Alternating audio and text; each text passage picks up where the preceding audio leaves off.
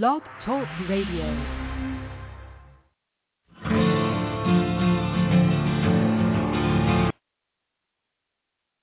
Stay tuned, folks. The conference to establish new security and development architecture for all nations will begin shortly. Please stay tuned, and we'll get you to it. Thank you.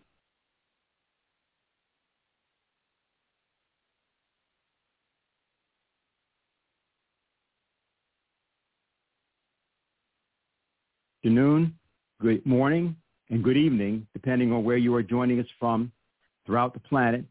We want to welcome you today for today's International Schiller Institute Conference to establish a new security and development architecture for all nations.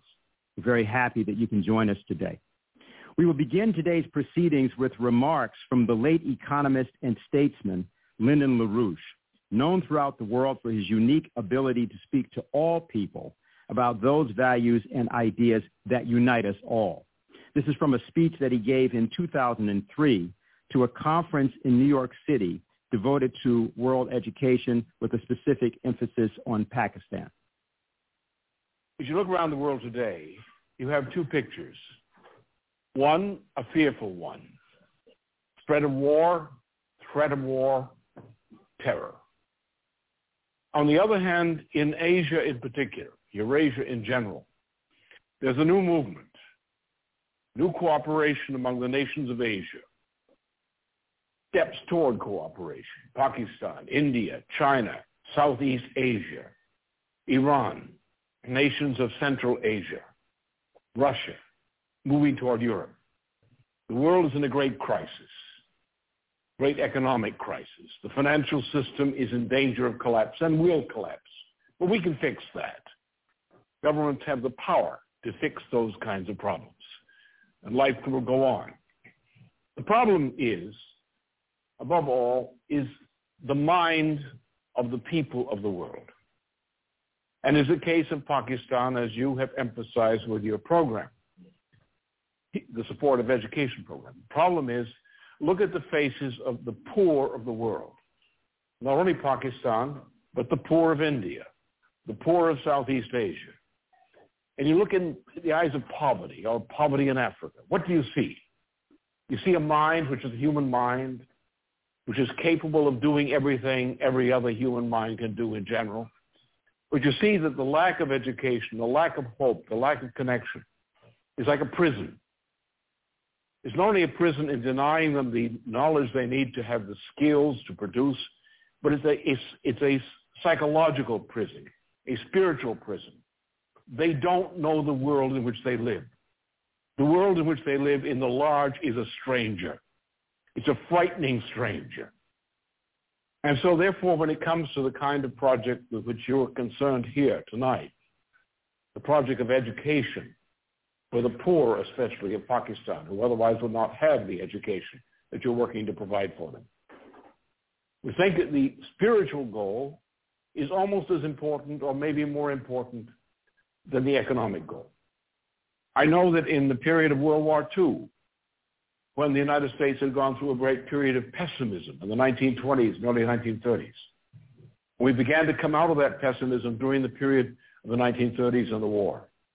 We were able to meet the challenge of war and the challenge of the hope of peace, which Roosevelt represented, because there was optimism in the people. I saw things happen in wartime, under wartime conditions, which expressed optimism. People would do what they thought was impossible because they were optimistic. And the function, I think, of education, especially the education in poor countries, is to give the child the basis for belief in optimism, for the belief that we can do things, that the belief that by cooperating, we can make things different, we can change things for the better. And that's what I look for. I'm privileged now because of my work internationally in dealing with countries in South Asia, Southeast Asia, East Asia, Europe, elsewhere. I see that there's the possibility of optimism. But then I see, when I look at the poor countries, such as Pakistan and India, which have many poor, even though many are not poor, but many poor. I think what will happen to the effort to build peace in this part of the world if we leave the mass of the population, the majority of the population, ignorant and poor, with a sense of hopelessness that can become a disease that can destroy all our wonderful aspirations. So I must say briefly, that to be as brief as possible, I can say much more about many things, and maybe you would like to ask me about some of these things later tonight. That this is a very worthy cause. It's a small part of what is needed. But sometimes we set an example by a small effort and hope that others will be inspired by what is accomplished by the small effort, and hope that therefore that example will inspire others to do more. If you are just joining us, and wherever you happen to be joining us from, we want to welcome you today for the International Schiller Institute Conference to establish a new security and development architecture for all nations. To begin today's plenary session presentations, it is my honor to introduce the founder and leader of the Schiller Institute, Helga Zepp-LaRouche. Dear conference participants from all over the world, what brings us here together today with participants from over 60 countries, from 4 continents, is our utmost distress that the very existence of humanity is in grave danger. The aim of our conference is to arouse the awareness of ever larger social forces around the world that because of the danger of the presently escalating strategic confrontation, there could be soon a full military engagement between NATO and Russia, leading to a world war which in all likelihood would mean the annihilation of mankind in a following nuclear winter. The aim of our conference is therefore to demonstrate in the most powerful way that there exists an immediately accessible alternative, a paradigm which can leave that mortal threat behind us and begin a new era of human history in cohesion with the true nature of mankind as the only species known so far capable of reason. That danger of a large war did not start on February 24th of this year. As my late husband, LaRouche, forecasted with prescience in August 1971, after Nixon replaced the fixed exchange rates of the Bretton Woods system with floating exchange rates, that a continuation of this monetarist policy, unless corrected, would lead inevitably to a new fascism and a new world war. And that is 50 years later, exactly where we are right now. The acute danger of war, the larger war, comes from the fact that the transatlantic neoliberal financial system was already at the advanced stage of breakdown of a hyperinflationary explosion of a hopelessly bankrupt system before the war in Ukraine started. In order to understand the real reasons for the Ukraine crisis, one has to go back to the reasons why the great historic chance which existed after the disintegration of the Soviet Union for the establishment of a true peace order, as we proposed with the program of the Eurasian Land Bridge then, was missed. A good entry point, a window to get an insight, is a document that was originally leaked to the New York Times by a whistleblower in March 1992, which became known as the Wolfowitz Doctrine, which was written in the spirit of the earlier Project of a New American Century. It stated that part of the American mission would be to ensure its role as the only superpower in the post-Soviet world, which would have sufficient military might to deter any nation or group of nations from challenging America's primacy. On March 8th, in 92, the New York Times wrote, "The Pentagon documents the clearest rejection to date of collective internationalism, the strategy that emerged from World War II when the 5 victorious powers sought to form a United Nations that could mediate disputes and police outbreaks of violence. The Wolfowitz Doctrine was the real reason why the promise given to Gorbachev that NATO would not expand 1 inch to the east by Secretary of State James Baker at 3 different occasions in February 1990 was not kept. The Wolfowitz Doctrine, based on the Anglo-American special relationship, was the basic axiom for a whole array of policies to follow, starting with the so-called shock therapy of the IMF-backed liberal reforms in Russia in the 90s, which in light of the wealth of raw materials and scientific expertise of Russia was aimed explicitly to eliminate a potential future competitor on the world market, and which reduced the industrial capacity of Russia from 91 to 94 to only 30%. It was the basis for the various interventionist wars in Iraq, the bombing against Yugoslavia, wars against Afghanistan, Libya, Syria, as well as the 5 NATO expansions to the east. Putin's speech at the Munich Security Conference in 2007 was a dramatic protest against the enactment of the unipolar world, which remained essentially as unanswered as the various definitions of red lines concerning the core security interests of Russia, up to the recent one to the United States and NATO on December 17th, articulated by Putin.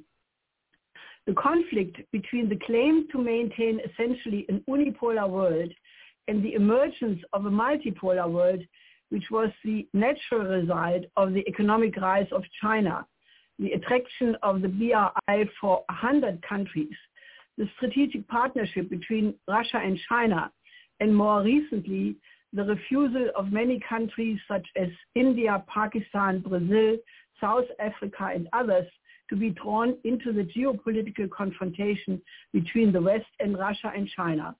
That conflict is at the core of the present danger.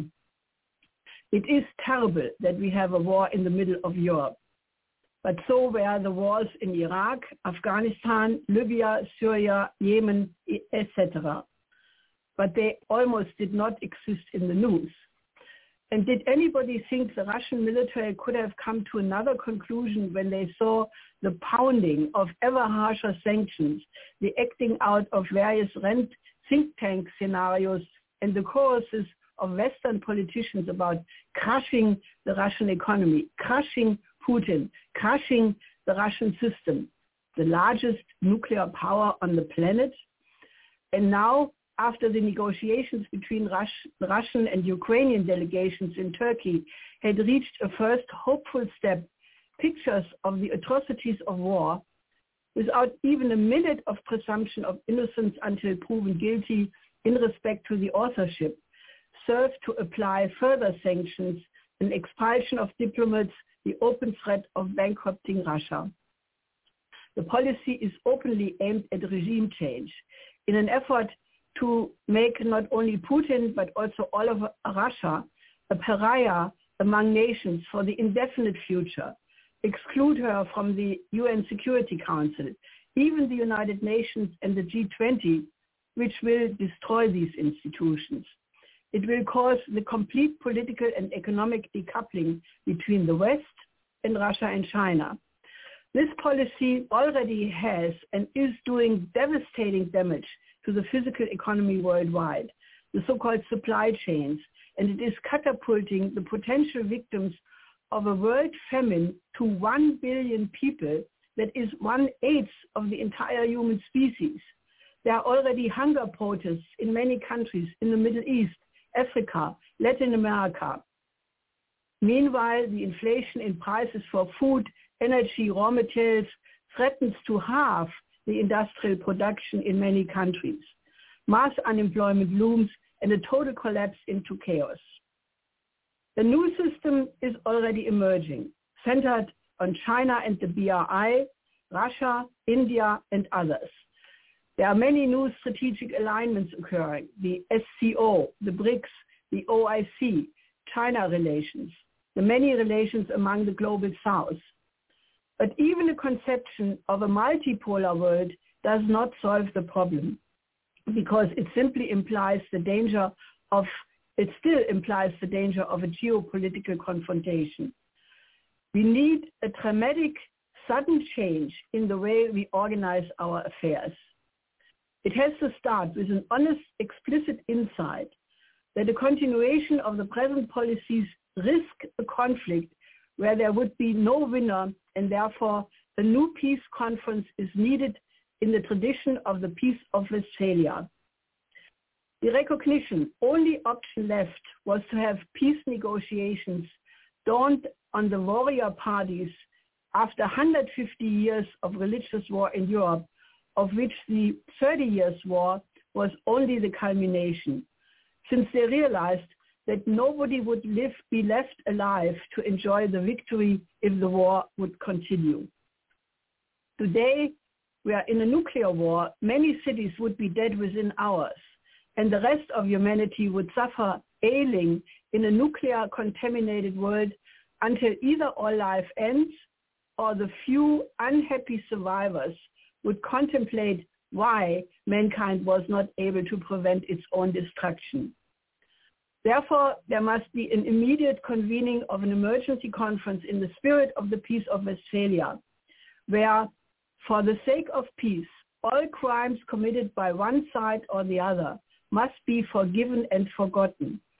And for the sake of peace, all policy must take into account the interest of the other. There must be the intention to create a new international security and development architecture, which takes into account the security interest of every single country on the planet. There must be an immediate ceasefire, and a new credit system must be created to replace the bankrupt financial system as the real cause for the war danger. It must be based on the principles of the original Bretton Woods system as it was intended by FDR, but due to his early death, never was implemented. These principles, which LaRouche outlined in a draft memorandum of agreement between the United States and the USSR, published March 30, 1984, after the Soviet Union had rejected the offer by President Reagan to cooperate in making nuclear weapons obsolete by technological means, are still absolutely valid today. In this memorandum, it says, Article 1, General Conditions for Peace. The political foundation for durable peace must be the unconditional sovereignty of each and all nation states, and B, cooperation among sovereign nation states to the effect of promoting unlimited opportunities to participate in the benefit of technological progress to the mutual benefit of each and all. The most crucial feature of the present implementation of such a policy of durable peace is a profound change in the monetary, economic, and political relation between the dominant powers and those relatively subordinated nations, often classed as, quote, developing nations. Unless the inequities lingering in the aftermath of modern colonialism are progressively remedied, there can be no durable peace on this planet. Insofar as the United States and the Soviet Union, today the Russian Federation and the People's Republic of China, acknowledge the progress of the productive powers of labor throughout the planet to be in the vital strategic interest of each and all, these powers are bound to that degree in that way by a common interest. This is the kernel of the political and economic policies of practice indispensable to the fostering of durable peace between these powers. The commitment to engage in a global poverty eradication program, such as it is outlined, for example, in the report by the Schiller Institute, The New Silk Road Becomes the World Land Bridge, or the proposal of China for a cooperation between the Belt and Road Initiative, the Build Back Better program of the United States, and the Global Gateway program of the EU, can become the actual development underpinning for such a global security architecture. Ukraine, rather than being the cannon fodder in a geopolitical confrontation, can be the bridge between Europe and the other Eurasian nations. In light of the present and the danger of future pandemics, there must be the construction of a modern health system in every country. In light of the famine threatening the life of 1 billion people and the expected population growth, governments must take emergency actions to double the food production to ensure a healthy diet for all human beings. International law, as it was developed out of the Peace of Westphalia and was established in the UN Charter, must be reinstituted without any limitations. The 5 principles of peaceful coexistence be the guidelines for the cooperation among all nations. The present existential crisis has demonstrated that mankind has one common future or none, and that we must put in the interest of the one humanity before all national interest, and that from now on every national interest must be in cohesion with the interest of humanity as a whole. It is an expression of the richness of our human civilization that it has generated different cultures. We must advance the dialogue of the best tradition of these cultures, the most beautiful creations in science and art, as the demonstration of the unique creativity of man, and in that way create a new renaissance which will start a new era of mankind. We will replace hatred and prejudice against other cultures, which only exists if we don't know them, with a tender love for all of humanity, because it is the most precious good in the known universe. Thank you, Helga. If you are just joining us, we want to welcome you to today's International Schiller Institute Conference to establish a new security and development architecture for all nations. And we have just heard the keynote address by Helga Zepp-LaRouche, The Need for a New Paradigm. We are especially happy to have with us today His Excellency Ambassador Anatoly Antonov, Ambassador of the Russian Federation to the United States. His topic is Prospects for Building a New International Security Architecture. Dear friends, I would like to thank the Schiller Institute and its chairwoman, Ms. Helga Zepp-LaRouche, for the opportunity to share my view on the prospects for establishing a new security architecture. Over the past 100 years, the system of regional and global security has been retailored 3 times. Following World War I, the victorious countries shaped a European order, but it lasted only 20 years. World War II gave rise to the establishment of a system of international relations that reflected the balance of power and was based on the maximum consideration of national interests. Perhaps the founding of the UN with the fundamental role of the Security Council and reliance on the international law were its core elements that united all nations. Nevertheless, the Cold War divided the world. A psychological, ideological, economic war was waged against the Soviet Union.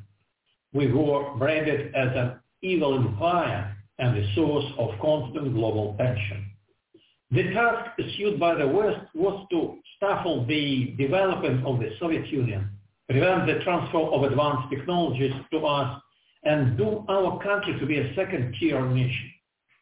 The third attempt to form a world order was made after the dissolution of the USSR. The United States and its allies declared themselves the Cold War's winners and began to reshuffle international relations to suit exclusively their interests. In fact, it was the very moment when the basis for the unfamous rules-based order was laid. In the new environment, an increasingly diminishing role was given to the UN and other international institutions unless they were controlled by Washington. But even in such a reality, the new Russia made an attempt to meet the West halfway. We were excessively open and credulous. We proposed new cooperation and interaction projects. We demonstrated our readiness to compromise, making unforgivable concessions in some cases. The West seemingly took advantage of such constructive approach. It hypocritically tried to point out that from that point on, Russia's place was on the outskirts of the New World Order. The Warsaw Pact disappeared, but NATO was not going to disband. Moreover, over recent years, the world was witnessed 5 waves of the alliance expansion. Its military machine is in fact on our doorstep. Lately, NATO's military activity has considerably intensified. About 40 major military exercises are held annually near Russian border. The forces of the North Atlantic Alliance are exploring the Black and Baltic Seas. By the way, according to the latest estimates of the Stockholm International Peace Research Institute, the combined military expenditures of NATO countries exceed Russia's defense budget by at least 25 times.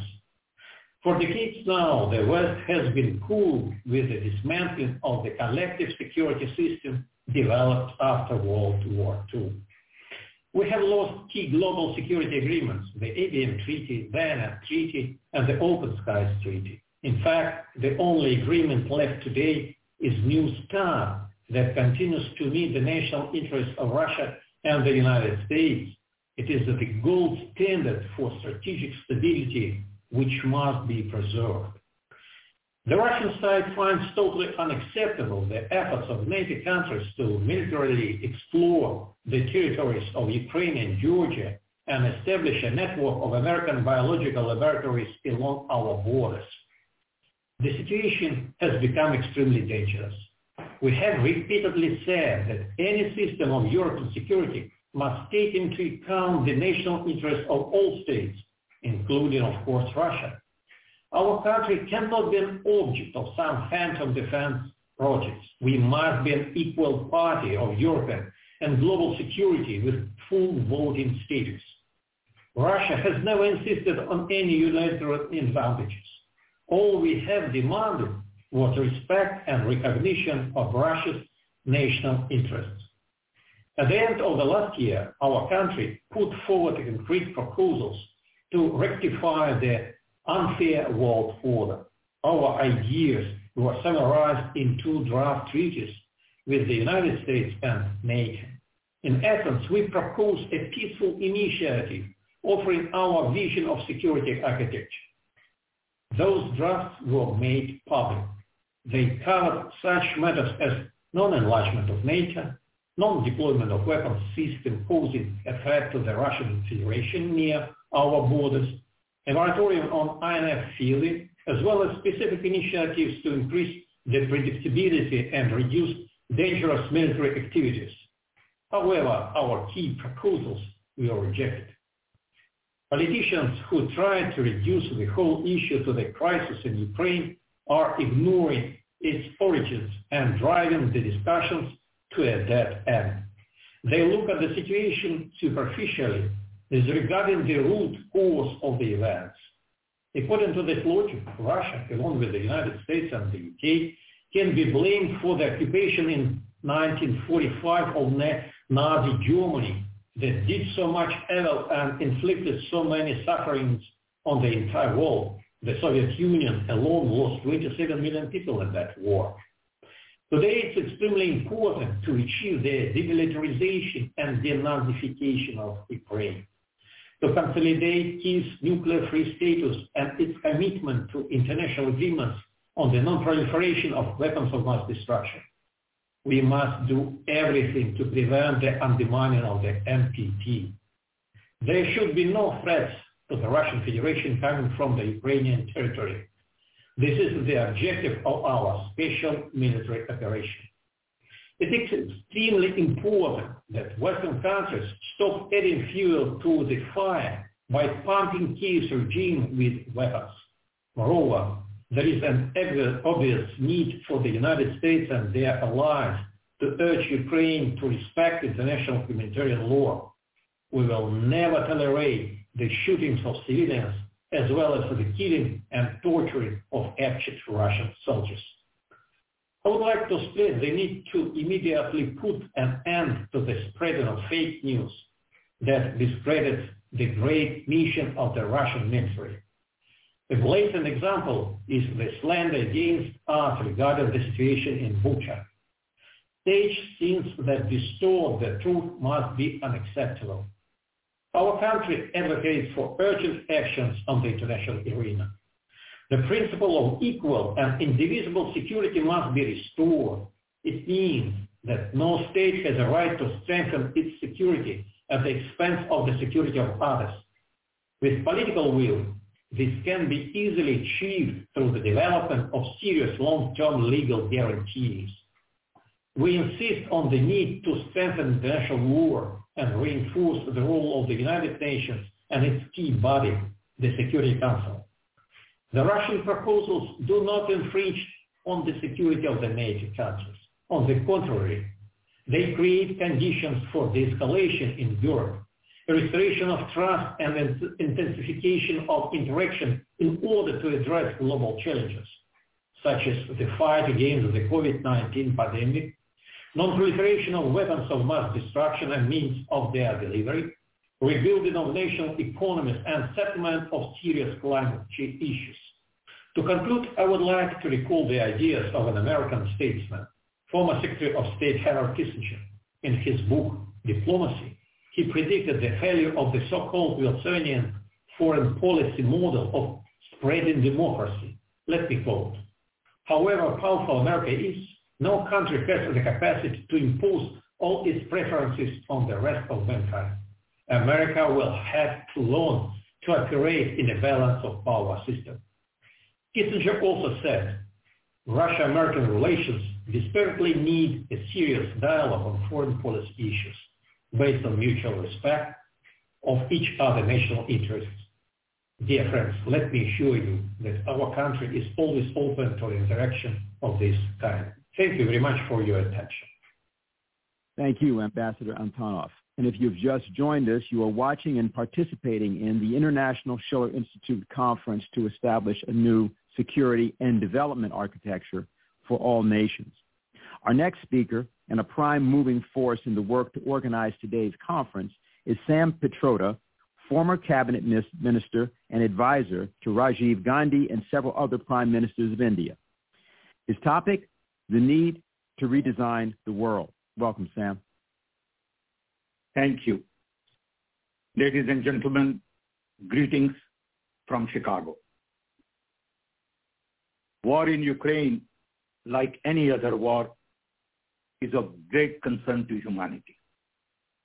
It is of concern to all of us because it makes our fellow human beings miserable due to deaths, destructions, displacement, poverty, hunger, hate, false propaganda.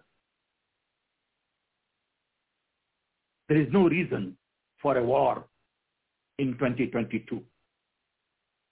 Nothing can justify all the destruction that is going on. I'm not here to take sides. I'm here basically to talk about a need to redesign the world.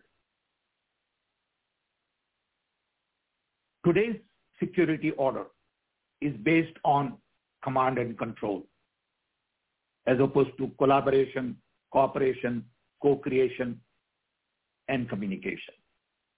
Today's world order is also based on total commitment to power and profits, as opposed to what is good for planet and what is good for people. I wrote a book on redesign the world, mainly because I believe that in a hyper-connected world of today and tomorrow, when all 8 billion people are essentially connected, we need a new paradigm. What does it mean to have connected? How do we use this connectivity to take human civilization to the next level? World was last designed after World War II, which gave birth to UN, World Bank, IMF, NATO, WTO, and WHO, and many organizations. It also gave birth to GDP, GNP, per capita income, balance of payment, and various measurements. This design did pretty well in growth, prosperity, rebuilding Europe, rebuilding Japan, but at the same time, this design has not solved the problems related to poverty, hunger, violence, war. This design was based on democracy, human rights, capitalism, consumption, and military. Right after the design, world got decolonized. No one ever thought that world will be decolonized in such a short period of time. No one thought China would be able to rise the way China has been able to rise. Soviet Union fell apart without a drop of blood. And then for a while, world became unipolar. In the process, technology became pervasive, inequality increased, and then 9/11 changed everything. Finally, COVID-19 reminds us that we are all interconnected, interwoven, interdependent, interrelated. What matters at the end of the day relates to only two things: planet and people. We have really created huge blunders with our environment, global warming, and we have not taken care of our people. What we really need now is a whole new paradigm. We need to take our democracies or whatever form of governments we have to inclusion. We need to provide dignity to people, respect to all other human beings. And we can't go on attacking people where innocent people get killed, mainly because there is a power struggle at the top. We need to really focus on human needs. Human rights are not good enough. We live in an environment where we can produce anything. Unfortunately, we still think of economy of scarcity when we have economy of surplus. What are we fighting about? There is enough for everybody and some more, because technology has offered us unique opportunity in production, management, distribution, delivery, markets, trade, but we have to think differently. Many times I say that we have 19th century mindset, 20th century processes, and 21st century needs. Capitalism hasn't delivered fruits to everybody. It has increased inequality where very few people have lots of wealth and lots of people don't have anything. We need new economy, decentralization, bottom-up development, networking of companies, and we need to focus on localization while we still promote globalization. There is a lot of wisdom in local talent, local resources, local soil, and we need to take advantage of that. We can't go to globalization just because we can optimize profits. GDP may not be the right way to look at economy. We need gross environmental product, gross human development products, and the whole idea of consumption has gone too far. We wind up producing for people who can afford to buy and not for people who need it. We need focus on sustainability. We need focus on conservation. And finally, I come from the Mahatma Gandhi's roots. I believe firmly in non-violence. In this world, there is no room for violence. And violence begins at home, on the streets, in the cities. And our response to violence is to provide more hardware, more military equipment. Today, we produce $2 billion worth of military hardware. We spend $2 trillion. When we know 200 billion can eliminate hunger in the world, I think it is about time to begin to focus on non-violence everywhere. But what do we do with this idea? So the idea is to take democracy to inclusion, human rights to human needs, capitalism to new economy, consumption to conservation and sustainability, and military to nonviolence. How do we do this? Because those who have desire to change have no power.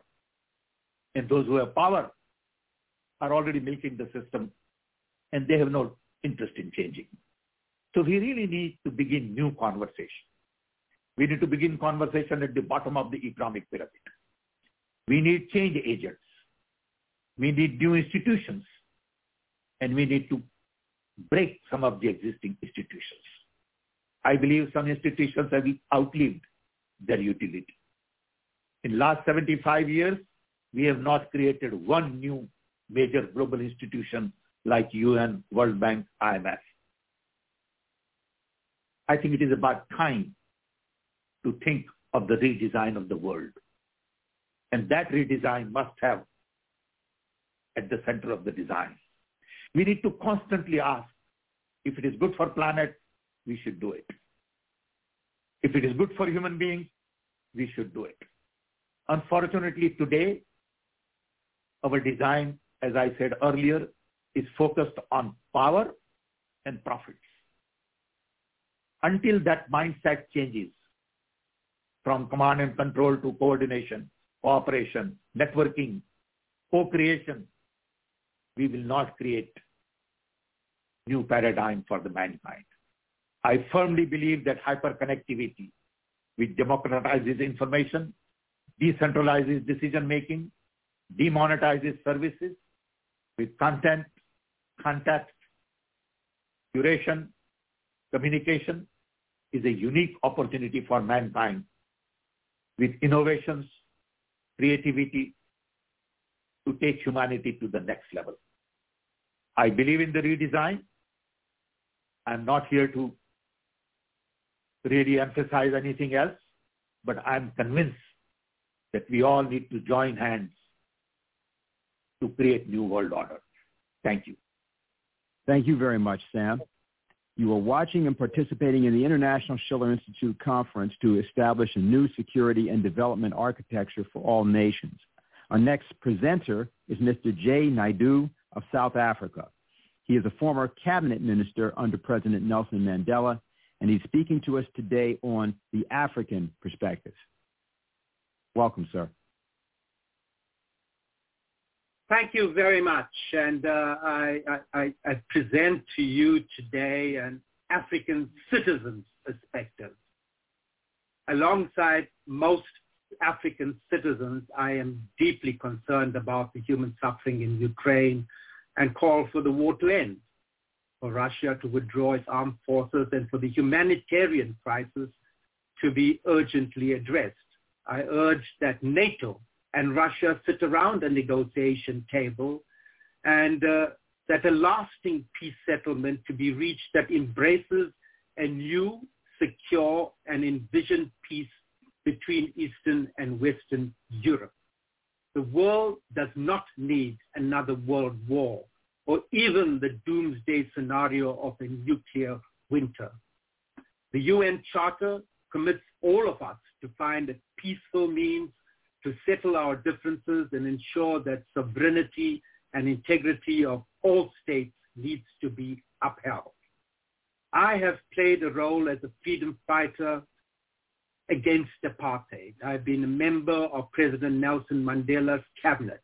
I reiterate that the only way we can rise above our differences and our constituencies and find common ground is through peaceful negotiations. Will we find the courage to see and understand each other and manage both transition and diversity in our world? Africa has no intention of becoming again the theater of proxy wars in geopolitical conflicts between global powers. Humanity is facing an intersect of global crises that create a perfect storm for an extinction event. Science overwhelmingly confirms we are living through a dire ecological emergency with rising pandemics, inequality, hunger, and poverty. The world cannot afford a nuclear war, another arms race, or even conventional warfare. And yet, that's exactly what is happening. No one wants another Cold War. In Africa, we paid heavily in the massive loss of lives, the destruction of infrastructure, and even our social fabric. In 1990, we welcomed the ending of the Cold War and the dream of a nuclear arms-free world. South Africa historically dismantled its nuclear arms program and argued alongside its African peers for a new world order based on peace, on multilateral cooperation, and a new global security architecture based on sustainable development. Our shared imperative is for a permanent and transformative global peace. Imagine a world that had embraced a proposal made by Gorbachev in 1986 when he announced a Soviet proposal for a ban on all nuclear weapons by 2000. Or if the vision of Olof Palme, then Swedish Prime Minister, had been achieved, what he echoed on all our behalf, that a nuclear war can hit all people and all states, even those that are furthest theater of war. But this also means that all people and all nations have a right to have a say about these weapons of mass destruction. We have wasted an important moment to secure global peace, arms reduction. The momentum behind the end of nuclear weapons was lost as agreements fell by the wayside, and 3 decades later, we face a crisis of a new arms race. The Treaty on Non-Proliferation of Nuclear Weapons is the only commitment with a multilateral goal of nuclear disarmament enforced in 1970 that needs to be reactivated, and a comprehensive framework put into place democratically that represents the will of all of humanity. In the crude binaries of global geopolitical temper, African citizens have chosen to stand above these narratives. Africa has historically been part of a non-aligned movement. Our continent is already burning through conflicts waged in the resource wars that afflict us, driven by predatory interests of global multinationals that seek to recolonize our continent and impose yet another brutally exploitative model of violent extraction. Africa has its challenges related to eradicating our continent as an epicenter of hunger. We want our sovereignty respected. We cannot divert our scarce resources to a heightened global arms race. In a world where we seek to build a functioning and responsible global governance, we need to reimagine a very different world to the one that we faced in 1989, 1990, or even post the Second World War. The Security Council of the UN is an anachronism of a world long gone, constrained by the divisions between its 5 permanent veto-wielding members, the US, Russia, France, and China, with each prioritizing its own interests and influence. We argue for a new security architecture that reflects the will and aspirations of more than major global powers. Africa, with its 54 countries and 1.4 billion citizens, cannot be excluded from meaningful participation in decision-making. African citizens want to be part of a global movement that bridges the old divides of East and West. A continent with mineral and natural resources that fuel a global economy, and the youngest profile of demographics in the world wants a new economic and political deal that seeks to build a transformative peace. We don't need any global power acting as our policeman. We strive to rise above the paradigm of war driven by imperial and colonial thinking. Centrally, the goal we seek to tackle is the climate crisis head-on, building a circular green economy that embraces sustainable human development and renewable energy. Our hope is that Africa will have its voice heard, not just of our governments, but also the debate on a new inclusive and developmental architecture must include the voices of citizens, civic groups, students, women, youth, and a broad range of grassroots organizations and coalitions. We contend with a chemistry of circumstances of crises that we can galvanize a new beginning of what makes us human, what defines a positive passage for our evolutionary journey to a better humanity, away from war, economic and political aggression, and militarism towards a new transformative global peace. As our president, Nelson Mandela, wisely said, it always seems impossible until it's done. Pray and hope along the majority of African citizens that we find the political will today to find that piece of Mandela within ourselves, to manifest a greater humanity that we are capable of achieving. I thank you. And we thank you for those very important words. You've just heard from Mr. J. Naidoo of South Africa, who spoke to us on an African citizen's perspective. Welcome to all from all around the world that are attending this conference today. From China, we will now hear from Chen Xiaohan of the Chinese People's Association for Peace and Disarmament, speaking on a shared future for mankind. Dear President Helga, Zepp-LaRouche, friends, first of all, I'd like to present warm compliments to you all. It is my pleasure to attend this international conference hosted by International Schiller Institute. The world today is undergoing major changes and great pandemic woes are seen in the scenery. With intense and complicated major power rivalry and escalated regional hotspot issues, the world has entered a period of new turbulence and transformation, and the international order is facing severe challenges. Against this backdrop, it is of great significance for President Helga and the Schiller Institute to initiate this conference. I believe today's conference will be very productive and successful to review international situation and explore ideas to build together a better world for all. At the moment, I'd like to avail myself of this opportunity to pay tribute to President Helga and the Schiller Institute, who have been making endeavors to promote cultural exchange, mutual understanding among different peoples, as well as common development of the world over decades.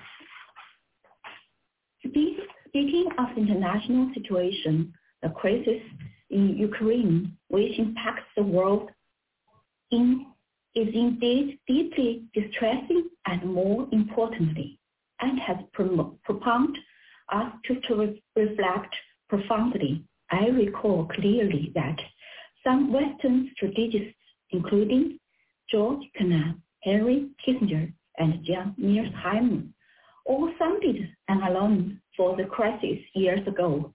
Yet the situation still comes to what we have seen today. The lesson is painful and profound. At the root cause lies in regional security contradictions fermented over the decades. A fundamental solution is to accommodate the legitimate security concerns of all relevant parties. China supports Europe to play a leading role and supports Europe, Russia, the US, and NATO to hold dialogue, facing up to the tensions that have piled up over the years, and found solutions so as to build a balanced, effective, and sustainable security framework in Europe. As a permanent member of the UN Security Council and a responsible major country, China will continue to make its voice heard, put forward initiatives, and take actions to stop all and promote peace and earnestly safeguard regional and world peace stability. Dear friends, facing emerging global challenges, human society is once again standing at a critical historical juncture, answering the questions of what's wrong with the world and what should we do. She offered China's proposition, build community with a shared future for mankind, encourage all countries, rise above the differences in social system, history, and culture, and work together to build an open, inclusive, clean, and beautiful world that enjoys lasting peace, universal security, and common prosperity. First, we should stay committed to building a world of lasting peace through dialogue and consultation. We should jointly safeguard global peace and security, abandon all forms of Cold War mentality and hegemonism. Countries should coordinate with each other equally and resolve disputes based on mutual respect, so as to foster a new type of international relations based on dialogue, non-confrontation, and non-alliance. Second, we should build a world of common security for all through joint efforts. We should follow common and cooperative security instead of unilateral and absolute security. The security of one country cannot be compromised at the expense of the security of others, and regional security cannot be guaranteed by strengthening military blocs. We should guard against any attempts of a new Cold War and create a security architecture featuring fairness, justice, joint efforts, and shared benefits. Third, we should build a world of common prosperity through win-win cooperation. We should promote open and inclusive development. Sanction and economic globalization should not be used as weapons. Countries should work together and strengthen policy coordination to avoid protectionism. We should uphold an open, inclusive, and balanced world economy to bring benefits to all. Fourth, we should build an open and inclusive world through exchanges and mutual learning. We should promote the common values of peace, development, fairness, justice, democracy, and freedom that allow one civilization to prevail over another. People from different civilizations, social systems, and development paths should draw on each other to achieve common progress. Fifth, we should make our world clean and beautiful by pursuing green and low-carbon development. We should jointly deal with environment challenges by pursuing balanced and sustainable development. Countries should follow the principle of common but differentiated responsibility, take the opportunity of working together to fight against the pandemic, and advocate green and low-carbon production and lifestyle so as to advance the UN 2030 agenda for a sustainable development. Dear friends, as President Xi Jinping pointed out, in the midst of a global crisis, countries are not on more than 190 small boats, but on one big boat with a shared future.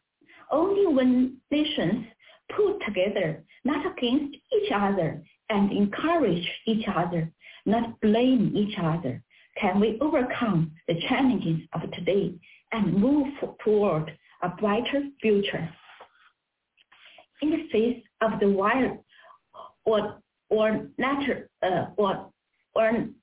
volatile international situation, China pursues a new vision of common, comprehensive, cooperative, and sustainable security. It adheres to the political system of regional hotspot issues and plays a constructive role in maintaining international peace and security.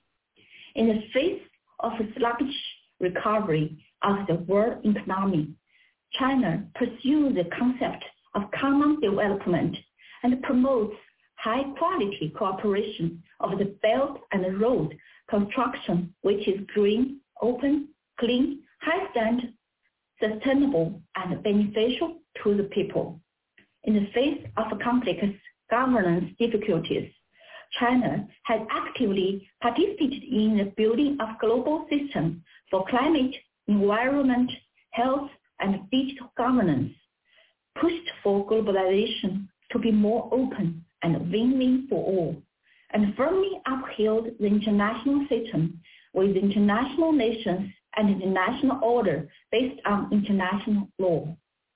In the face of the impact of COVID-19 on the UN 2030 Agenda for Sustainable Development, China has put forward a global development initiative calling on all countries to take action and inject new impetus into the implementation of the 2030 Agenda.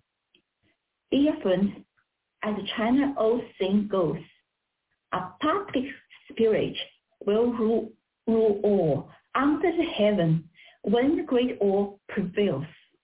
When spring comes, vegetation grows and spreads, and the mountain scenery in spring will be enjoyed.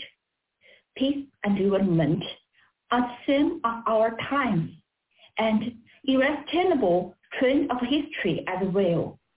In the face of common challenges facing mankind, countries should strengthen solidarity instead of its fragment, promote cooperation instead of provoking conflicts, and join hands to build community with a shared future for mankind.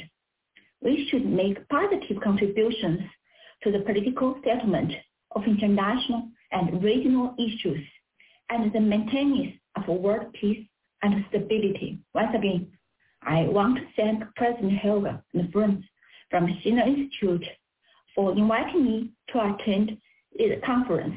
It is significant and pertinent to prove wisdom to seek for common development of human beings and build a community with a shared future for mankind at this critical moment.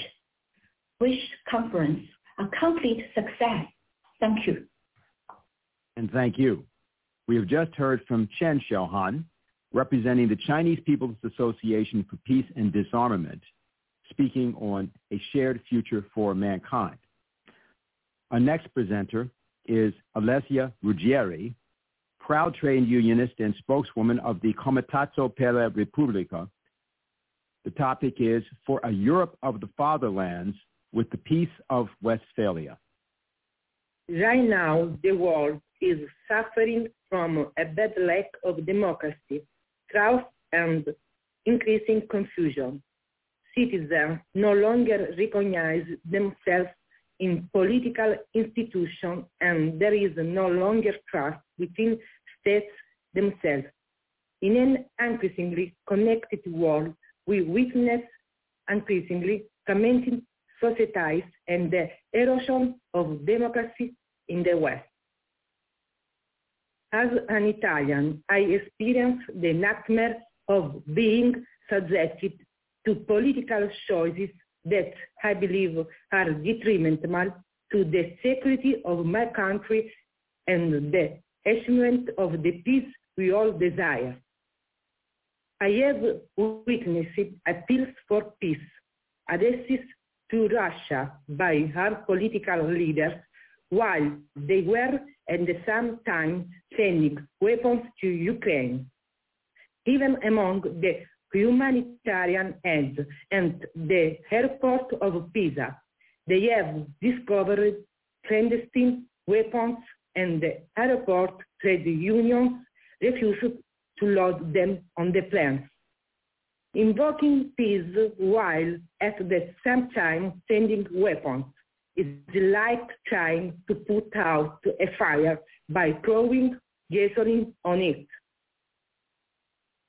The Draghi government has decided to allocate 2% of GDP for the purchase of weapons and to align itself totally with the EU choices. This is while in Europe country companies are closing down, and for years there has been no investment in research, in schools, in hospitals, and the real economy.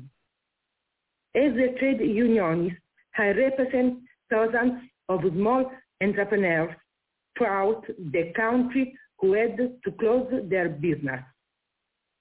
And while the Italian parliament approves the sending of weapons to Ukraine, which violates our constitution, the large majority of Italians, as shown by polls, are against rearmament and opt instead for an economic policy that will promote employment.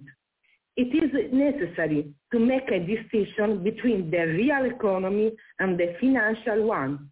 The financial one represents the speculative bubble that moves the great ones of the heart and that has nothing to do with the citizens. The real one is us, the enterprises that are the backbone of the economy. As for the foreign policy of our government, and unfortunately also of the other European governments, it seems that everyone has forgotten the promise made by the NATO member states after the fall of the Berlin Wall to then Soviet leader Gorbachev, in which they undertook not to expand even an inch further east than Germany. We had to even witness that the leaders of the NATO member countries repeatedly denied this agreement and were obviously repeated after that. Also, the trilateral agreement of Minsk was deliberately not respected and buried before Putin recognized the two separatist republics. I had to simply witness the following statement of an Italian daily. Ukraine-Russia war, when killing Putin, is the only solution. I did not see any statement of outrage for this call to assassinate Putin, and not even for the massacre in Odessa, in which 48 people were burned to death, including a pregnant woman. I will comment with great enthusiasm the call of the Schiller Institute to establish a new security and development architecture for all nations, inspired by the Peace of Westphalia. The Peace of Westphalia put an end to 30 years of bloody warfare between Catholics and Protestants. In a delicate moment, it is necessary to take as reference the model of the Europe of the fatherland, of de Gaulle and the Peace of Westphalia. Someone called the general a saboteur, attributing to him the will to hinder those who worked for European integration. On the contrary, de Gaulle was a convinced Europhile, but he rejected the creation of supranational structure that would lead to federalism.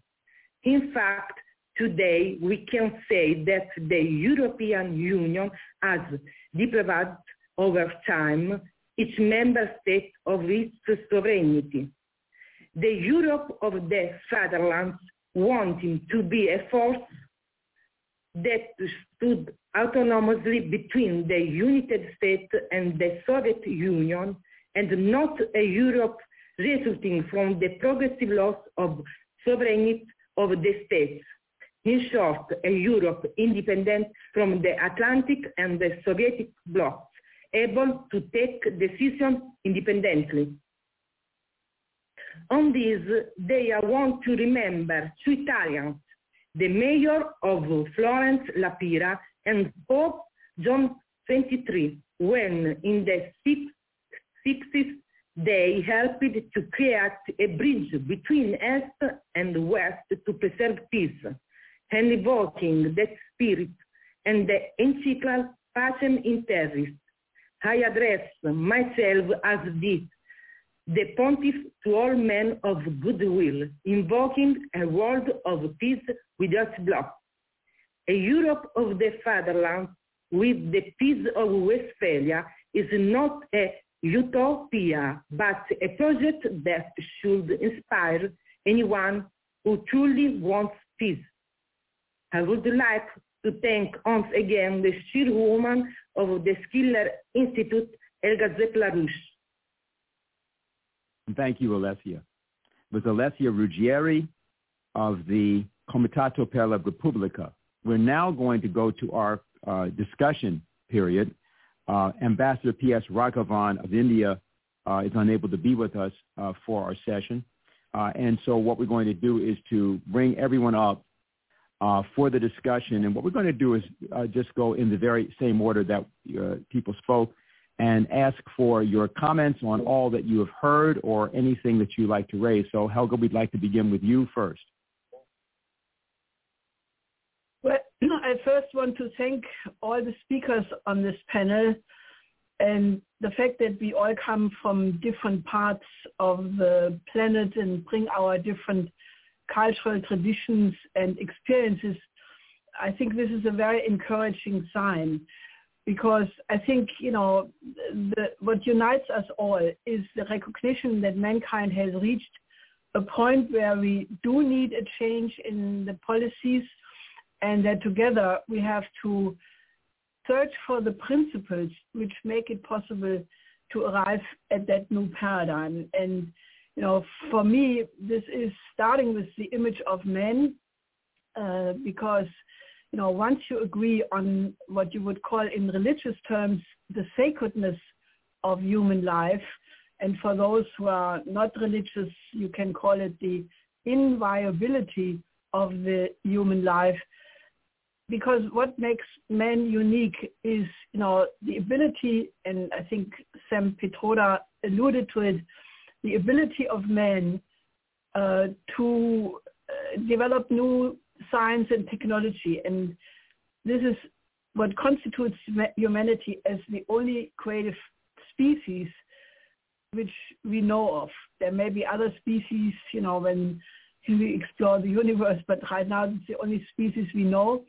And it is that recognition of the creative nature of the human being which gives us hope that we can find a solution.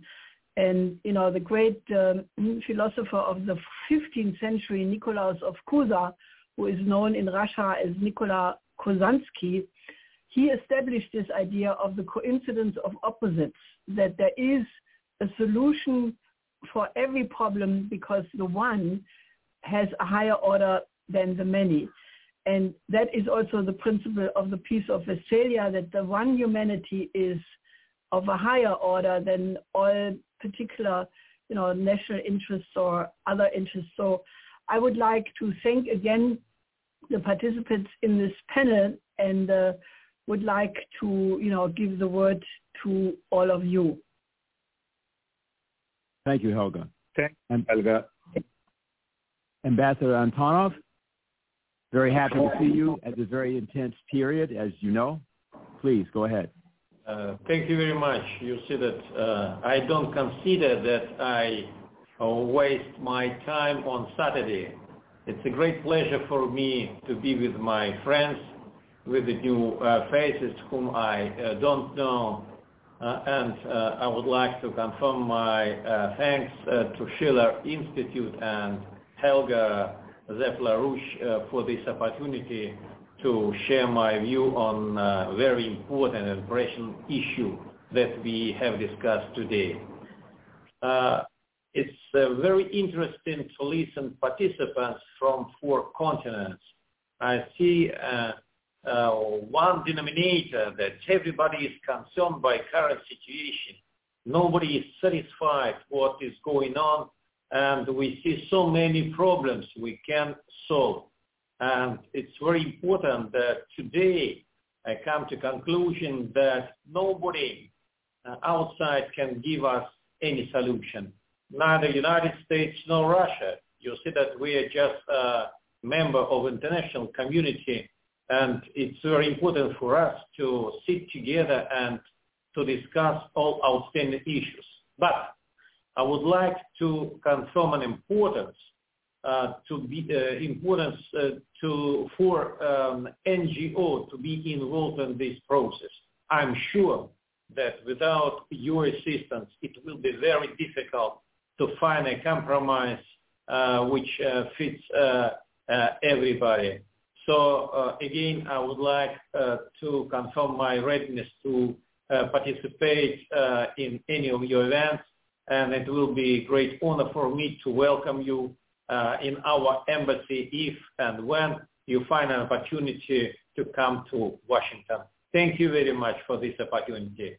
I wish good luck to everybody. Thank you. Thank you. Thank you very much, sir. Mr. Pitroda. Thank you. I first want to compliment Helga for her leadership in putting this conference together. I think we should see this as a beginning of a new process and not just one event. I am convinced that war must stop. Destroying properties, killing of people is not the answer. We must get at the table to solve the problem, to save lives, and bring peace to the area, not only in Europe, but in other parts of the world as well. I believe the key is to focus on redesigning the world. It is not a piece of conversation. We got to get it done.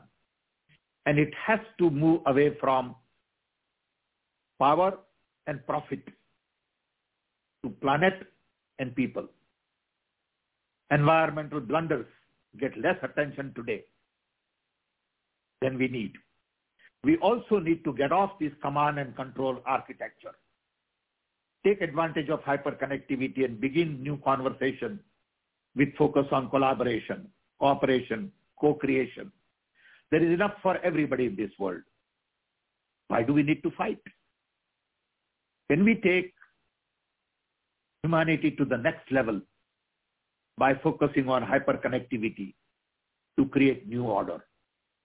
And that's what I would like to see. I'm 80-year-old, and I know I have very little time.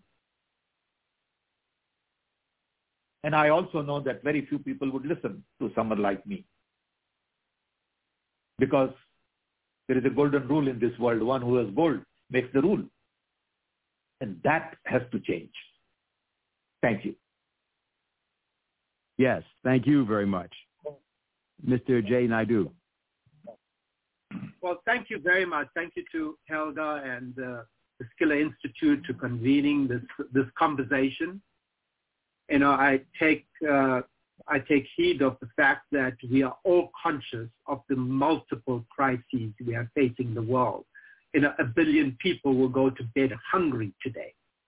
You know, there are countries across Africa and the world, including in the Middle East, where millions of people are starving, have been living in countries embroiled in civil war, often stoked by interests that come from beyond their countries.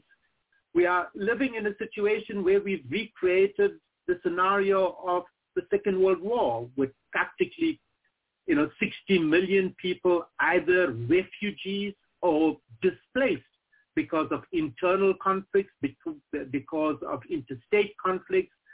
And that's something we should leave behind. As Mahatma Gandhi said, There's more than enough in this world to meet all our needs, but not enough to meet our greed. So we do need a new architecture, not just of security, but a new architecture of development, of understanding that as a humanity, we have no dominion over this world. We live by the grace and the blessings of Mother Earth. Therefore, we need to respect her and put the environment at the center of all our debates and our discussions, whether that's political, economic, social, because I come from a point of view, which is most people in the world, that everything is sacred. All life is sacred. One life is not more important than another life. One part of our world is not more important than another part of the world. And therefore I reiterate and I endorse the fact that what Sam and many of you have said, to move from a situation of power, of greed, of arrogance, to a situation where we regard ourselves as part of an international community, as part of nature, not apart from her, where we live in harmony, where we live with tolerance, and where we deal with the devastating impact of war on our country. And, I really would like to appeal that we're not constructing one big forum. In fact, the approach to global peace, transformative peace, is building a network of networks where everyone has a right to have a say, including Mother Earth, that there are such things as the rights of our planet. Cannot construct a world any longer where the only rights that are respected are the rights of human beings. So I embrace the idea that there needs to be a bottom-up process that galvanizes the 7.5 billion people in our world towards a new narrative where there is no master, where there is no policeman, where there is no attempt of domination by one over the other. And coming out of South Africa, which has been a pariah for many, many, many hundreds of years, I would argue that the time for the evolution of a consciousness, of a new civilization that recognizes the importance of all. And that as Africa, we want to come out of the shadow of the past 500 years of slavery, of colonization, and of a brutalization, and take our rightful place in the community of nations. We are the cradle of humanity. We have many things to say as the people that and the continent that produced the earliest tools that led us to where we are: music, education, language, agriculture. So we think that we need to create the opportunity in a context where young people do not trust political institutions. They do not even trust governments or big business or even established civil society. We are talking about a grassroots conversation that allows the burgeoning, the unfurling of a new way in which we learn to live together in love, in tolerance, and in harmony. And that's the prayer. That's the prayer I have. As a grandfather, as an elder, I recognize what I've gone through, and alongside people saying the time has come for a new paradigm of development that brings us together as a humanity in relation and in an intelligent collaboration with all the other species we share Mother Earth with. I thank you. Thank you very much. Alessia, we're coming to you, but I just want to say that we have to do a consecutive translation. So when you speak, we're going to have to hear the translation. So please pause so we can make sure we're following what you're saying. Alessia? Ok. Allora, accolgo l'invito dell'ambasciatore Antonov, che stimo, per raggiungere l'ambasciata in segno di solidarietà da italiana e da europea. Abbiamo avuto, noi italiani, l'incubo di essere associati ad una politica prima italiana e poi europea che non rispecchia la volontà di noi che siamo il popolo, di noi che rappresentiamo la classe imprenditoriale italiana. Noi prendiamo le distanze dalle scelte governative e politiche del nostro governo e siamo in tanti. Noi riconosciamo nella Russia un'alleata, un'amica con cui l'Italia ha avuto per diversi anni un rapporto. Could you pause for a moment because we have to have the interpretation? Okay. Okay. Can you hear me in English? Yes. All right. Yes. I welcome the invitation which Ambassador Antonov made to some of the speakers to come to the Russian embassy in Washington, and I would like to do that as an Italian and as a European to express my solidarity. Italy and Europe have, in the recent years, had policies which do not at all reflect the will of the people, and we are taking distance as a trade union, as an entrepreneur from such policies, and in particularly, we do recognize that Russia is a friend and an ally for Italy. Okay. Sono d'accordo con il mio collega dell'Africa, del Sudafrica, che ogni parte del mondo ha la stessa importanza. Sono le persone che devono essere al centro di questa nuova architettura, che deve promuovere, oltre alla sicurezza, lo sviluppo dei paesi, soprattutto del Sudafrica che rappresenta. Ringrazio. Aspetta, facciamo brevi, se no si annoia. I agree also with the speaker from South Africa that every part of the world and every person has the same importance in this new security and development architecture, and that the key question is the development, in this case, of Africa.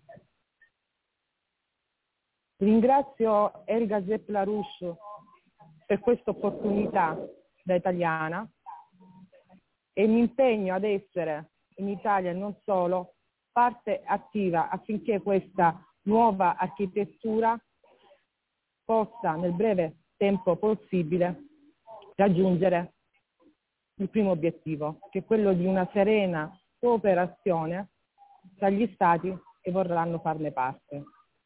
I thank Helga Zepp-LaRouche for this opportunity. As an Italian, I will be an active part of the movement to move towards this new architecture, and I hope that we can, as soon as possible, reach the first aim of this proposal, which is the cooperation among nations.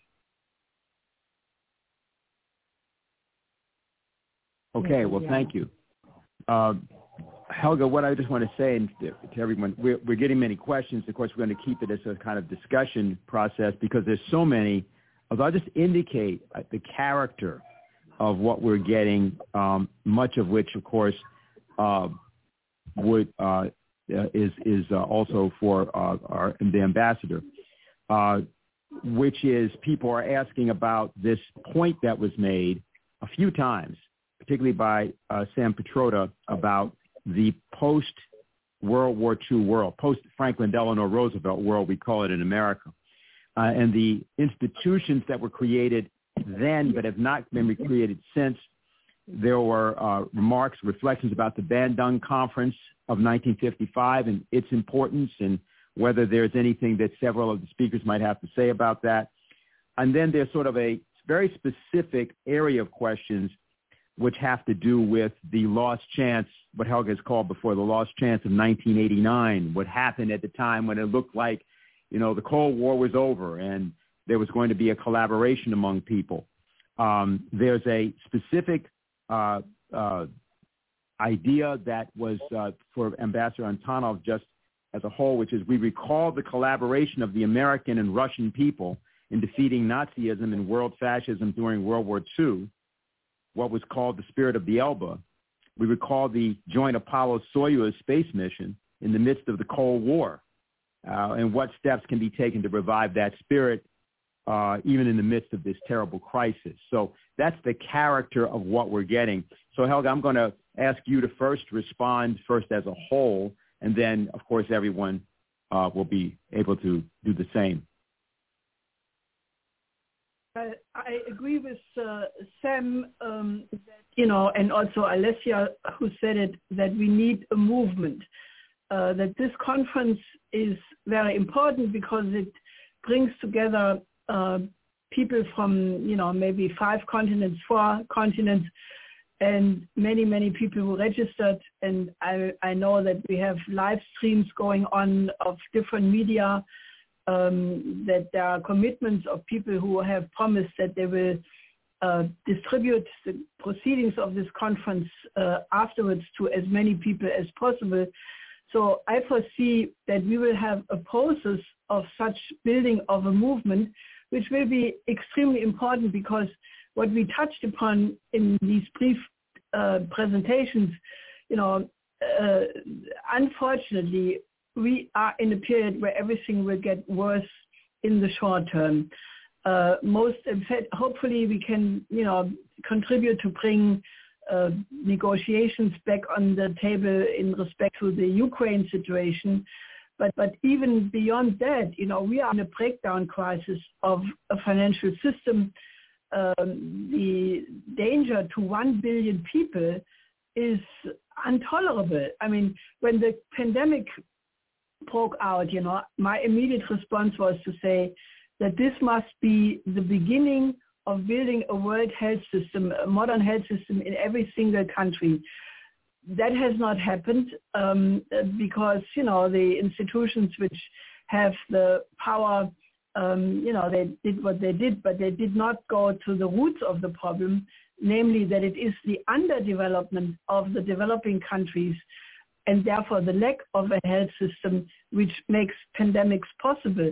I think China has demonstrated very efficiently that once you have a modern health system, you can contain even a pandemic. So the need to build a health system in every country is still there. But I think we also have the urgent need to prevent that 1 billion people is dying of starvation. This is completely intolerable. So I would, hope that out of this conference comes a commitment that, that everything is done to prevent the starvation of so many people. Because, that would say something about ourselves, that if we cannot mobilize to save 1 billion people of 8 billion or less than 8 billion, then we are morally not fit.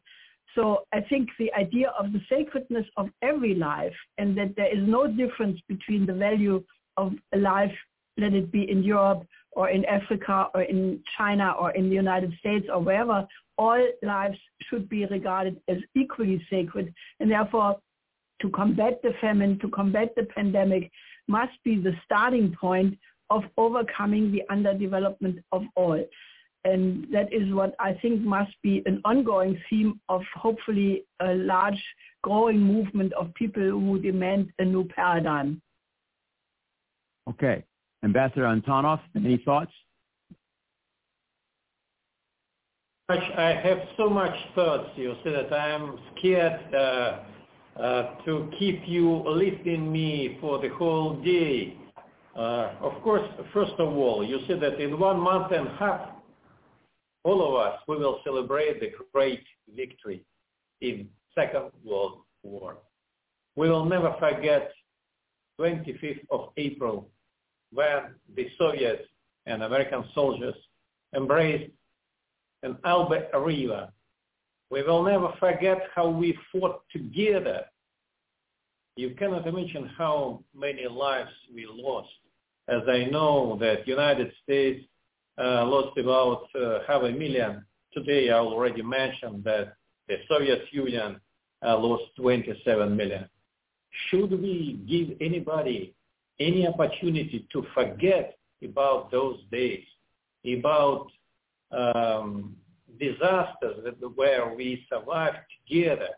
And it seems to me that we shouldn't give any right to anybody to give another history, how Nazi came into power and how we destroyed Nazi together with United States, UK, and other nations.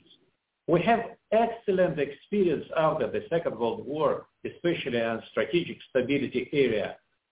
We have created so many important legally binding documents that met interest of United States and Russian people. And we already started strategic dialogue with the current administration, but due to some problems, it is frozen now. I would like to draw your attention. We have some poor legally binding documents that United States and Russia are in favor, such as NPT, START Treaty. We shouldn't give any opportunity to undercut those treaties. And more important, I'm sure that we are doomed with the United States to cooperate on all strategic issues. Just only some of them, fighting against coronavirus, climate change. We have a lot of common regarding activities in Arctic. Cybersecurity, it's new challenge to the security of United States and Russia, and we started fruitful dialogue on this issue. I hope that time will come when Russian and American experts will sit together and they will restart fruitful cooperation. Even under such difficult circumstances, we continue space cooperation between the United States and Russia. And I hope that maybe it will be a little bridge that will permit us to foster our cooperation in the future. Thank you. Yes. Sam? Thank you. No, I am convinced that the problems of the world cannot be solved in the existing global organizational architecture. We have been talking about eliminating hunger for 50 years. World Bank has had many, many programs. We haven't been able to do that. We've been talking about eliminating poverty, improving environment. So look at the track record. And you will realize that very few have become very rich and lots of people have suffered in this world. The inequality has increased in spite of democratization of knowledge and technology becoming pervasive. We need a new architecture. And I think if we have single-minded focus for next 5-10 years that we want to redesign the world, nothing short of that will solve the problem. Helga talked about health system. It is part of the problem. Education, food, environment, water, these are all global challenges, and it cannot be handled on a piecemeal basis. So if we collectively decide to focus on one basic challenge, and that is to redesign the world's architecture, relook at UN. Do we need World Bank? Do we need IMF? What does it mean to have a financial system that we have today? Do we need a new financial system? How do we use hyperconnectivity to change all this? I think we are just underestimating the power of hyperconnectivity, the opportunity to innovate. What is going on in Silicon Valley and other parts of the world in technology is going to have huge impact on humanity. And that requires new organizational architecture. I wrote this book because I felt that without addressing larger issues, micromanagement is not possible. And I hope we can make this a movement globally to redesign the world. Then something will happen in maybe 5-10 years. Thank you. Thank you. Jay? I think you're muted. Jay, Oh, now you're good. I think you're good. Go ahead. For the last 2.5 decades, I have collaborated with Sam Pitroda. I was then the Minister of Telecommunications in the Mandela government. And we saw this technological revolution as a tremendous advance towards a new humanity. In fact, it was the leveling of the playing field, the basic need of all other basic needs. We could deliver telemedicine, we could deliver information, we should deliver government services, all seamlessly. And so the internet was one of the greatest discoveries and innovations of humanity. But today, we know this internet is controlled by gigantic companies that have wrenched away our right to access information, to access knowledge, to access the true news, not just fake news. We are now being censored across social media. One of the greatest inventions of human, intelligence has now been captured. And so we have to ask ourselves the question, why? Many of the institutions that we created after the Second World War was with the intention to stop war, to build global peace, and that global development was the flip side of conflict. So how is it that 70 years later, we have 1 billion people going to bed hungry? We have close to 60 million people displaced. We have in the COVID pandemic and the way it was managed, it ended up as control and command system, where our rights were taken away from us. And so, the question really one wants to ask is what's happened? For 70 years, these institutions today do not have the trust of the majority of our people. Institutions at a micro level, in every sector of society, in the global architecture. So they are not fit for purpose. The one thing we know about the technological digital revolution is things are changing at a dramatic pace. The world has changed in the last 2 years, given how we've approached the issue of the COVID pandemic, how it's entrenched the power, particularly of big pharma in our world. And so what we have to talk about is, yes, a redesign of the global architecture for everything. And how do we construct the bridge between the old and the new? What are the principles of that? Where do we look for what we've done in the past? And that's where I do want to go back to the issue of the Bandung Conference. Because in 1955, it met to promote a notion of Afro-Asian solidarity, economic and cultural cooperation, the idea that, we can create a new world away from colonialism or neo-colonialism. We met again in 2005. But I think today there needs to be a new Bandung of all of us, so that we can all have an input into what is the design, the new world we all want to see. We have all argued in this conference. At the same time, the non-aligned movement was created in 1961. The idea that we didn't want to be pulled into proxy wars between global powers. Of course, that non-aligned movement lost its momentum in the context of the collapse of the Berlin Wall and the end of the Soviet Union and what's happened since then. So in a sense, I think for countries that do not hold that global power, we do want to see a new non-aligned movement. We do want an opinion, because the majority of people live in countries that have historically been part of the non-aligned movement. And lastly, I would say the non-proliferation treaty on nuclear weapons and all the agreements we've had from the time that the Cold War formally ended in 1990 need to be put back on the board and to be put back in the center of our conversation, so that we can remove the root causes of why we are at this moment back where we hope that we would never be,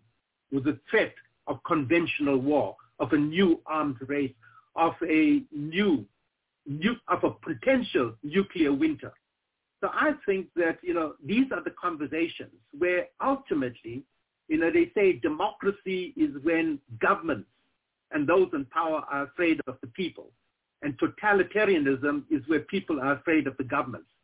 We as the people need to reclaim our power away from politicians, many who have been captured by vested interests of a military-industrial complex. Thank you.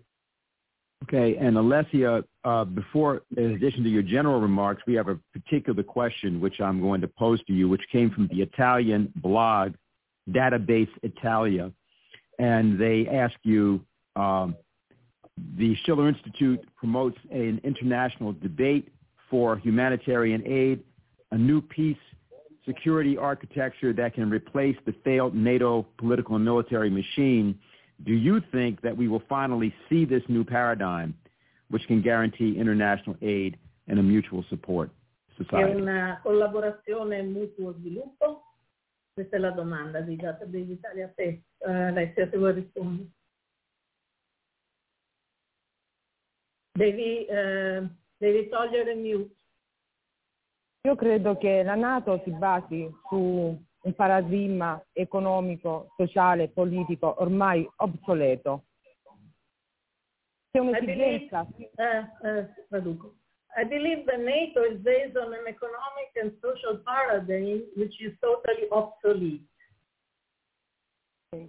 Vi è un'esigenza fisiologica di una nuova architettura che possa parlare innanzitutto di inclusione e non esclusione, di inclusione e di un ponte tra i diversi mondi che rappresentiamo noi qui oggi, tra i relatori, di un dialogo che metta al centro le persone, che metta al centro le competenze, per un'architettura che metta al centro gli interessi e la tutela di ogni singola nazione che deciderà di aderire. And there is a physiological need for this new architecture, which is made of inclusion and a bridge between different worlds, as represented by the ones of the speakers today, and then allows a dialogue between competent people instead of people who have brought us to rule. Ok? E concludo dicendo che per quello che riguarda me e la classe imprenditoriale che rappresento, migliaia di imprenditori, faremo di tutto quello che è possibile nelle nostre possibilità a promuovere questa nuova architettura e a dare voce anche a quegli italiani e quegli europei che non si riconoscono più nelle politiche comunitarie dell'Unione Europea. And in conclusion, as far as I'm concerned, as a trade unionist representing thousands of small entrepreneurs in Italy, I'm committing myself in this conference to do my best to create this new architecture and also to give a voice to those Italians and Europeans who are not represented anymore by the European Union. Okay, well, thank you. We just have a few moments left, and we're going to ask for each speaker to give a 1-minute sort of summary of anything they'd like to say before we conclude, and we're going to do it in reverse order. So we'll start with you, Alessia, and then proceed backwards. Minuto. Cominciamo da te, Alessia, per un ordine inverso. Un commento finale di 1 minuto. Niente, il mio commento vorrei ribadire la mia riconoscenza ad Helga perché dà voce a tanti italiani che al momento non si sentono rappresentati da nessuno. È chiaro che noi vogliamo la pace. Questa nuova architettura si rifà alla pace di Westfalia che mise fine ad una lotta prima di 30 anni e poi di 80 anni in Europa. Noi vogliamo la pace e vogliamo che ci siano le condizioni per poterla realizzare, ovviamente. My final comment is that I want to thank Helga Zepp-LaRouche, who is courageously giving a voice to all those Europeans and Italians who want peace, and they want a peace based on the concept of the Peace of Westphalia, which put an end to 30 years of war. And we want a Europe which is contributing to peace and not to war. Thank you. Jay Naidoo. Thank you very much to the Schiller Institute and to Helga and Sam and convening this conference and your moderation. You know, I'm reminded that, you know, at what Mandela often said to us, that at the end of every war, you will have to sit around the table and talk about peace. And when he was asked, when he left the prison after 27 years of being on Robben Island and Victor Verster, prison, you know, if he had any revenge in his heart, and his reply was very profound. And he said that if I leave this prison with revenge in my heart, then I will still be a prisoner.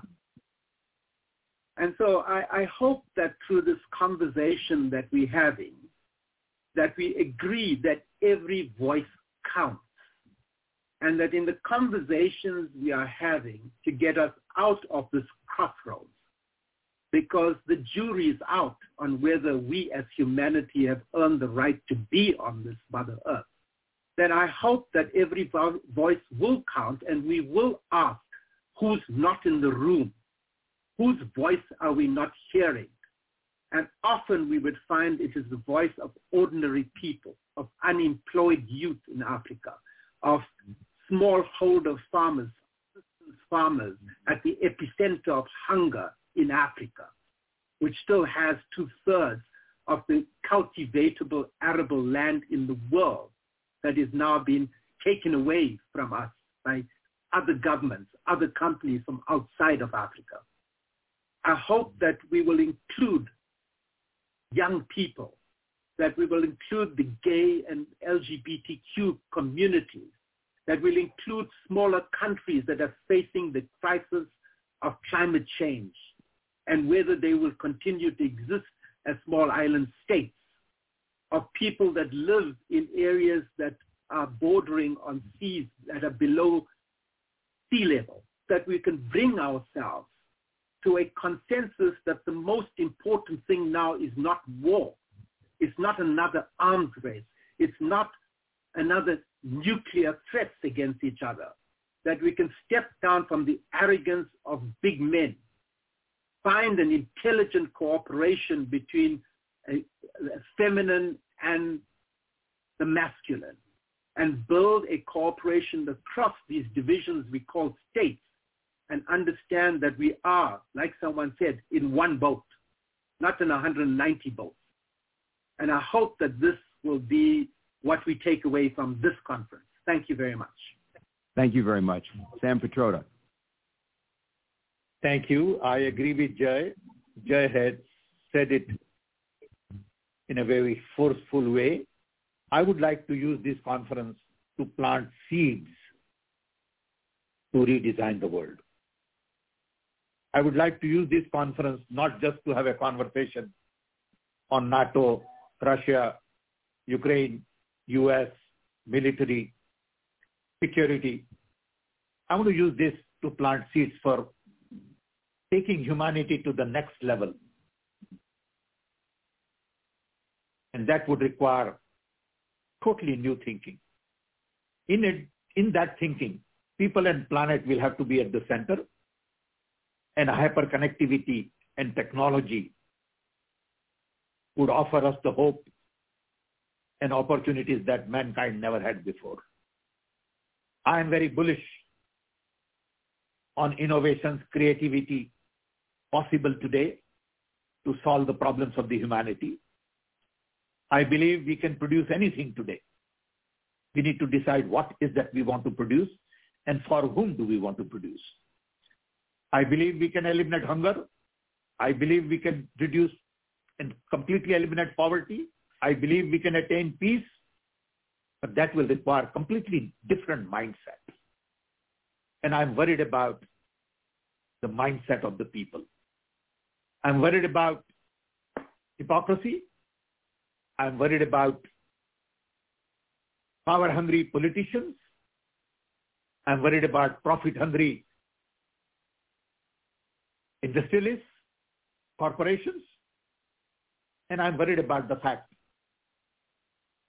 that we have lost empathy, values, characters. We want to steal from others. We want to fight to gain more. And we really need a new mindset. We need Gandhian mindset. At the end of the day, truth, trust, love, inclusion, diversity, environment, respect, dignity, education, health, food matter. How do we get people to focus on this as opposed to truth today is converted into lies? Trust is converted into mistrust. Love is converted into hate. We cannot go on like this. We got to redesign the world. And I'm looking to work on this for whatever little time I have left. I'm very bullish. I'm very hopeful. And I hope we can use today's event to plant the right seeds to redesign the world. Thank you. Thank you very much. Ambassador Antonov. First, thank you very much again for such opportunity to deal with these very important issues. For me, I pay special attention on everybody's statement today because everybody has a right to flag an issue that he is interested in. And of course, I cannot disagree with an idea to do our utmost to take humanity to a next step of development. For me, I see so many issues we have to tackle together, and my dear colleagues have mentioned them. As an ambassador, of course, I would like to emphasize the necessity for political dialogue between nations. I'm sure that without compromise on this issue, it would be not possible for us to make any step ahead. In the end of my remarks today, I would like to draw again and again to the Russian idea that we have to restore a principle of indivisible security for everybody. It seems to me that each man and a woman has a right to be equally treated, as well as each nation, each national interest of any country has to be taken into account. Without such understanding, it will be very difficult to think about a new system of international security. So you see that, again, thank you very much for this opportunity to explain where we are, what kind of problems we face, and I'm ready to cooperate with you with the great interest. Thank you. Thank you, sir. Helga? I think the idea that we need new institutions because the old ones have become either obsolete, like NATO, or the IMF because it did not solve the poverty issue. I think that is one outcome of this discussion. Now, we already have the experience of working with the non-aligned movement because my late husband, LaRouche, came back from a trip in Iraq in 1975, and he recognized that the IMF was obsolete then, and he proposed the International Development Bank, which was the idea to create a credit institution which would facilitate technology transfer to the developing countries on a grand scale. And for one full year, the LaRouche movement of that time, we worked with all the governments of the non-aligned movement, and the IDB was almost word by word in the final resolution of the Colombo Conference of the Non-Aligned Movement in Sri Lanka in 1976. So what happened was, that despite the fact that 3/4 of the human species had demanded a just new world economic order in this Colombo resolution, there was an onslaught whereby many of the leaders got either assassinated, like Ali Bhutto, or destabilized, like Mrs. Gandhi and Mrs. Bandaranaike from Sri Lanka.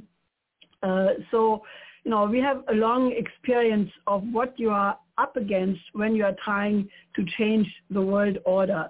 But I think right now we are at a new point because there is no way how this international financial system will last very long. We are in a hyperinflationary blowout whereby, you will not get this inflation under control, and any effort to pump more liquidity, to make more quantitative easing, to pull more trillions into the system. I mean, we have now in the transatlantic system a situation like what we had in Germany in 1923, when the hyperinflation exploded within a few months and the system came to an end. So that will demand that the question of a new credit system is being put on the agenda. And that must be in a cooperation between governments, because governments finally, have to do it. But it also is a question of, individuals, of social forces demanding a just world economic order which allows for the development of all people on this planet. So I think the issues, which we touch upon today are becoming very clear. We do need an international security architecture which takes into account the interests of every single country on the planet, because there is an indivisible security, and we will not have peace if you leave out any part of the world.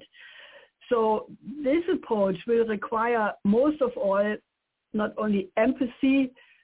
Friedrich Schiller, according to whom the Schiller Institute is called, said Empfindungsvermögen, which is sort of a empathy, but love is really the better word.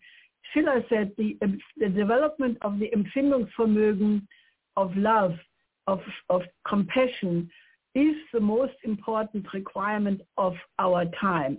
And I think that is also, what must come out of it. This is why in the Peace of Westphalia, the idea that foreign policy from now on had to be based on love was a very practical issue and not a utopian idea at all, because if we do not come to the point that we love mankind, we will not solve anything. And Confucius and also Lessing said that if you decide to feel love, you can switch your feeling to do that.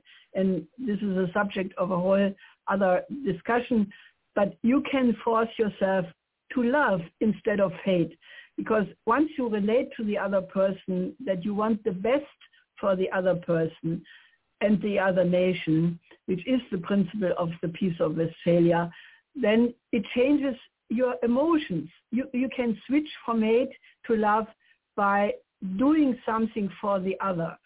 And so I think that we are on a good track, and I think this will have a very important function to shape history in the next period. Thank you, Helga. We'd like to thank our panelists, Alessia Ruggeri, Jay Naidoo, Sam Pitroda, Ambassador Anatoly Antonov.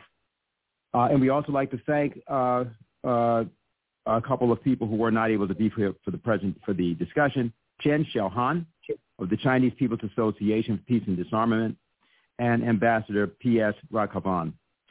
And we, of course, like to thank Helga Zepp-LaRouche for putting this together. We'd like to thank all of you for participating. And we're now going to conclude this section of our conference and go to panel 2, which will be moderated by the Vice Chairman of the Schiller Institute, Harley Schlanger. Hello there, Harley. Hi, Dennis. Thank you. Let me welcome people to the second panel of the Schiller Institute Conference on establishing a new security and financial architecture for all nations. In this panel, we're going to take up the urgent need for a new economic financial platform to replace the present neoliberal global system. Long before the present crisis in Ukraine, this system was undergoing a protracted and accelerating collapse, resulting from the policies imposed by the beneficiaries of this order. In this panel, we'll look at what must be done to move from this collapsing system to establish economic relations based on cooperation between sovereign nation states.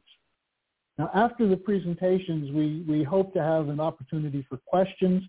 I would urge all speakers to keep to your allocated time of about 10 minutes to allow time for an open discussion. We're going to begin with Dennis Small, who is the Ibero-American editor of the Executive Intelligence Review and the lead author of a Schiller Institute policy paper, The LaRouche Plan for a New International Economic Architecture. And Dennis's presentation will be titled The New Architecture, a program to prevent the starvation of 1 billion people due to the sanctions. Dennis? Thanks, Harley. I'm very glad to be here today among this distinguished group of international thoughtful actors or active thinkers who are gathered to come up with solutions to the world problems. And the problems are great indeed. I'm reminded of what Ramsey Clark once said about what made Lyndon LaRouche so dangerous to his enemies in the international financial establishment is that his organization was a fertile engine of ideas. And it is again today exactly that which makes us so much of a threat to the existing financial establishment centered in London with an important branch in Wall Street. And it is now urgent that we rev up those engines to deal with a crisis of a magnitude that we haven't seen since the 14th century Black Death, if then. We're looking down the barrel of the gun of world famine, for example, whereas just a few months ago, the estimates were 235, 250 million people would be dying of starvation over the course of this year. Now the best estimates, and they are unfortunately accurate, are that as many as 1 billion people could well die of famine this year. That's 1/8 of the human population. The situation in particular countries, especially in the Middle East and North Africa, are bad because of their extreme dependence on imports. By cutting off Russian and Ukrainian exports, the Russians through these super sanctions which have been applied, the two countries together have 1/3 of all of the wheat that's traded on the world markets. And again, that hits Africa and the Middle East in particular all the harder. The situation of energy is even worse. That hits Europe particularly hard. Europe is totally dependent on Russian exports of oil and gas. Germany, the most industrialized of the nations of Europe, gets 24% of its entire energy supply from Russian gas and oil, as you can see on the graphic on your screen. But this is not just hitting Africa. It's not just hitting Germany. These super sanctions coming on top of an ongoing collapse of the entire global financial system is hitting the entire world. What we're now dealing with, as you can see by looking at Lyndon LaRouche's famous triple curve function, which gives an idea of the relationship of the growth of financial speculative assets and the physical economic collapse underneath that, you can see that this problem actually began with collapsing rates of growth of the physical economy back approximately in 1971, when the floating exchange rate system was introduced internationally. The fixed exchange rate system of Bretton Woods, established by Franklin Delano Roosevelt, was scuttled, and that opened the doors to a tidal wave of speculation, which today has created a bubble of derivatives, which is anywhere between $1.5 and $2 quadrillion. Now, what's happened, as you can see on the second version of this triple curve, is that on top of this ongoing collapse, what we have had is a ratchet down with a pandemic, which caused terrible crisis throughout the world. On top of that, a further ratchet down by the intentional deindustrialization instituted coming off the COP26 meeting and the environmentalist program generally internationally. And then now a third ratchet down of a dramatic sort with these sanctions which have been put in place internationally. So since 1971, when the floating exchange rate system was established, that was the beginning of the end of what in fact was the Glass-Steagall system internationally, which separated productive uses of currency and credit from speculative activities. On the international scale, we're talking about the fixed exchange rate system. Within the United States, it's Glass-Steagall. It's the same thing in terms of economic fundamentals. Now, let me turn to the question of how do we solve this problem, because I think that's really where our attention and our discussion must focus. We have put together a program to address this crisis globally, to create a new economic architecture premised on LaRouche's basic economic policy centered around his 4 laws.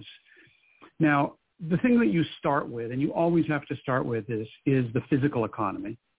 Not financial aspects, but the physical economy. If you look at the combination of Russia, India, and China, what Primakov called the strategic triangle, you can see that these 3 nations alone, all of whom are being attacked and destroyed by the speculative assaults from London and from Washington, and the political assaults and the military assaults as well.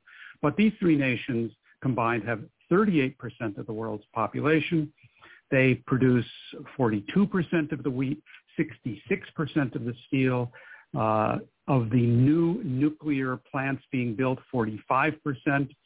It's not like they could function in an autarkical fashion, but they have a very good basis, breaking with the speculative system and establishing, and this is our second point of our proposal, a common currency beginning among these nations, which would establish a fixed exchange rate among them and with an absolute barrier between them and the speculative dollar system. Now, there has been much discussion already in financial circles internationally of how you would do this. Would it be backed by gold, by commodities, by what?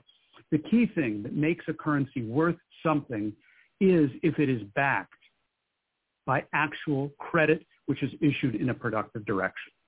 And I'd like to quote for you what Lyndon LaRouche said about this in a June 29, 2005 seminar in Berlin. He said, the popular conception of money by governments and by leading institutions is insane by the standards of the effect of the concept and the way it's applied. The value of money should be determined by a scientific principle, not an accounting principle. And the scientific principle is, what is a physically defensible determination of the will of governments and the ability of governments to perform in creating credit over the long term for the development of their economies and their productivities? Knowledge of the determination and competence of the government to create value, to create wealth, and to have sufficient wealth to repay the debt you are creating in a timely fashion. This is a physical question, not an accounting question. And I think this is essential to the task of putting together such a common block and a currency to back it up in terms of its physical economic capabilities. Third is nations that are part of this salvaging of their physical economies by breaking with the sinking Titanic have to establish national currencies with fixed exchange rates, not a floating exchange rate, which opens the door to speculation with the dollar, and to defend that with exchange controls. Use that to establish Hamiltonian credit issued towards productive activities of exactly the sort that Lyndon LaRouche was just describing. The need for such a complete wall between the speculative economy and the productive economy is at the heart of a Glass-Steagall type of arrangement. With that in place as a building block or a starting point, we then have the requirement of those 3 RIC nations, which remember were the start of the BRIC after the RIC, and then the BRICS. They should expand by lending capital for productive activities for third world development, the developing sector. And most nations of the developing sector will be very happy to join such an arrangement because they're being killed, and literally killed, by the policies of the sinking, self-destructing transatlantic financial system. It's extremely important, as a 5th point, for this type of a new arrangement to be offered to the United States and to the nations of Europe. This is what Lyndon LaRouche had always proposed, a 4-power agreement of Russia, India, China, and the United States, where around proposals such as the Belt and Road Initiative of China, the offer is made to the United States and to Europe to join that activity, which of course will benefit not Wall Street, not the City of London, but it will benefit the population and the industry of that entire region. It's not such a huge change for the United States. It means only going back to the principles of Alexander Hamilton on which our American system of political economy was in fact founded. And finally, in 6, pose that this new orientation, this approach of East-West cooperation for development, for win-win development, be applied to Ukraine, the hardest problem perhaps on the planet. Ukraine has been destroyed by 30 years of liberal economic policies, not just by the war. And what this has meant is a collapse of its population by a third, a collapse of its labor force, a collapse of its manufacturing labor force by 25%. And this in an economy which had been one of the most advanced, industrial developed with high technology, aerospace and other capabilities, nuclear energy and so on. And of course, the famous Black Earth providing for agricultural capabilities. These all must be rebuilt, and it must be rebuilt with joint cooperation between East and West.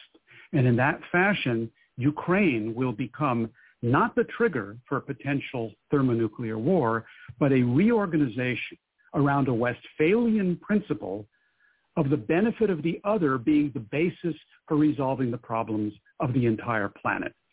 We must take on the Ukraine challenge, not because it is easy, but because it is hard. Thank you. Thank you, Dennis. Our next speaker, and this is the second panel on the economy of the Schiller Institute conference, if you're just joining us. Our second speaker will be Professor Justin Yifu Lin, who's the Dean of the Institute of New Structural Economics, the Dean of the Institute of South-South Cooperation and Development, and the Honorary Dean of the School of National Development at Peking University. His topic will be China's Belt and Road Initiative, the rationale and likely impacts. Dr. Lin, welcome to the conference. Thank you very much. This is a very timely conference in a very challenging time of the world, and I'm honored to be part of the panel and to share with you my own understanding about why China proposed the Belt and Road Initiative and what's the likely impact this new initiative will bring to the world. The reason why China proposed the Belt and Road Initiative, I think, is because China wants to be a responsible stakeholders in the world. Because currently China is the second largest economy in the world, measured by market exchange rate. But if we measure by purchasing power parity, China is the largest economy in the world. And China is also the largest trading country in the world. And very soon, China will be a high-income country. So like other major countries in the world, China should make a contribution to the development of the world, to the development of other countries, like the advanced country, the US, the European country, Japan, they all do the same. And then certainly there's one way for China to make the contribution through the existing global development cooperation architectures. That is to join the IMF, the World Bank, and to increase China's contribution. That was initially China intended to do. So in 2009, at that time, President Hu Jintao reached an agreement with President Obama for China to increase its contribution to IMF, to the World Bank, and certainly China should also increase its voting power in those institutions. There was an agreement, but unfortunately, the agreement was balked by the U.S. Congress. So it could not be implemented. And not only so, even China can increase its contribution through the existing framework. Is that desirable? Maybe questionable. Because after the Second World War, the advanced country already contributed generously $4.6 trillion US, measured by 2007 US dollars purchasing power, to help the developing country to achieve their development. But so far, among about 200 developing economies in the world, only 2 moved from low income to high income. One was South Korea, the other one was Taiwan, China. And in 1960s, there were 101 medium-income economies in the world. By the time of 2008, when I became the chief economist and the senior vice president of the World Bank, only 13 of them moved from the middle income to high income. And among those 13, 8 were European countries surrounding Western Europe. That was Portugal, Spain, and Greece. Their income gap with the advanced countries were very small to begin with, or oil producing countries. The other 5 were Japan and 4 small East Asian dragons like Korea, Taiwan, Hong Kong, and Singapore. So from this statistic, we can see, even with the general support from the advanced countries, most developing countries in Latin America, in South Asia, in Africa, were trapped in low income or middle income status. They did not improve much. And so if China joined the existing architecture by increasing more money support to that, the result is very likely to be similar. And why the advanced country generously provide so much money, but we cannot get the result of development, of reducing poverty, elimination hungers. I think it was because most of the support from the advanced country today were used in the humanitarian area like education, health. Certainly, no one can say those areas were not important. Well, in the governance, democracy, transparency, no one can argue against those are important. However, those kind of support could not create jobs, could not contribute to the growth, because they were not targeting the bottleneck of job creation, the bottleneck of the growth in the developing country today.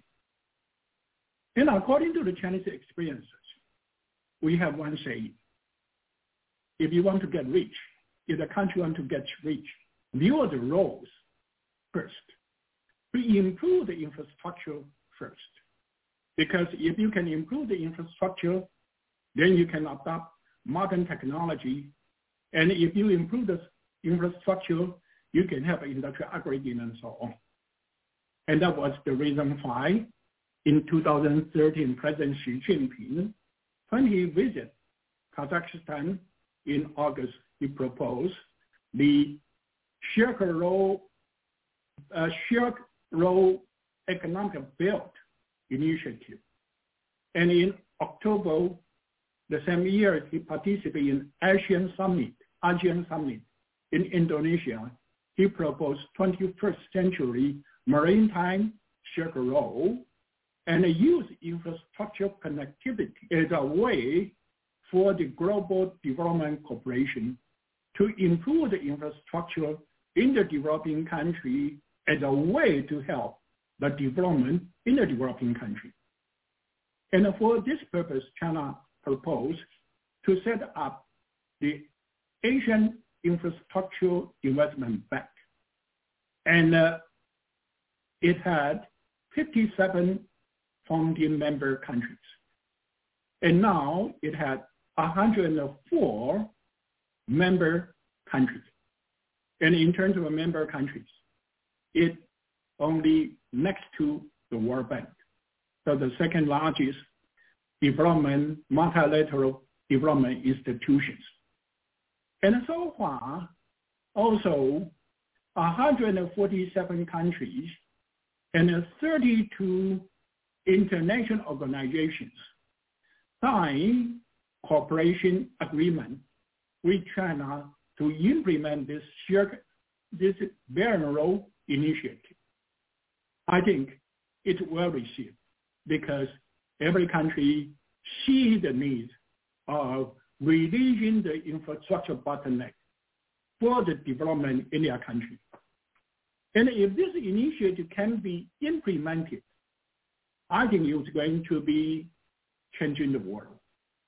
Because we all know the 197 member countries of the UN reached an agreement of 2030 agenda.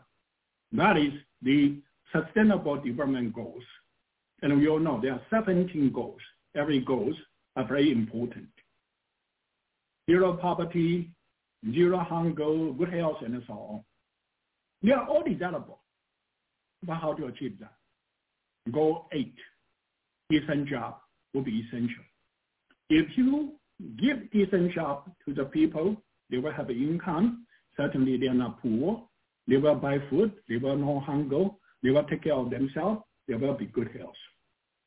But how to deliver the decent job to the people? You need to have industrialization. You need to have a technological innovation.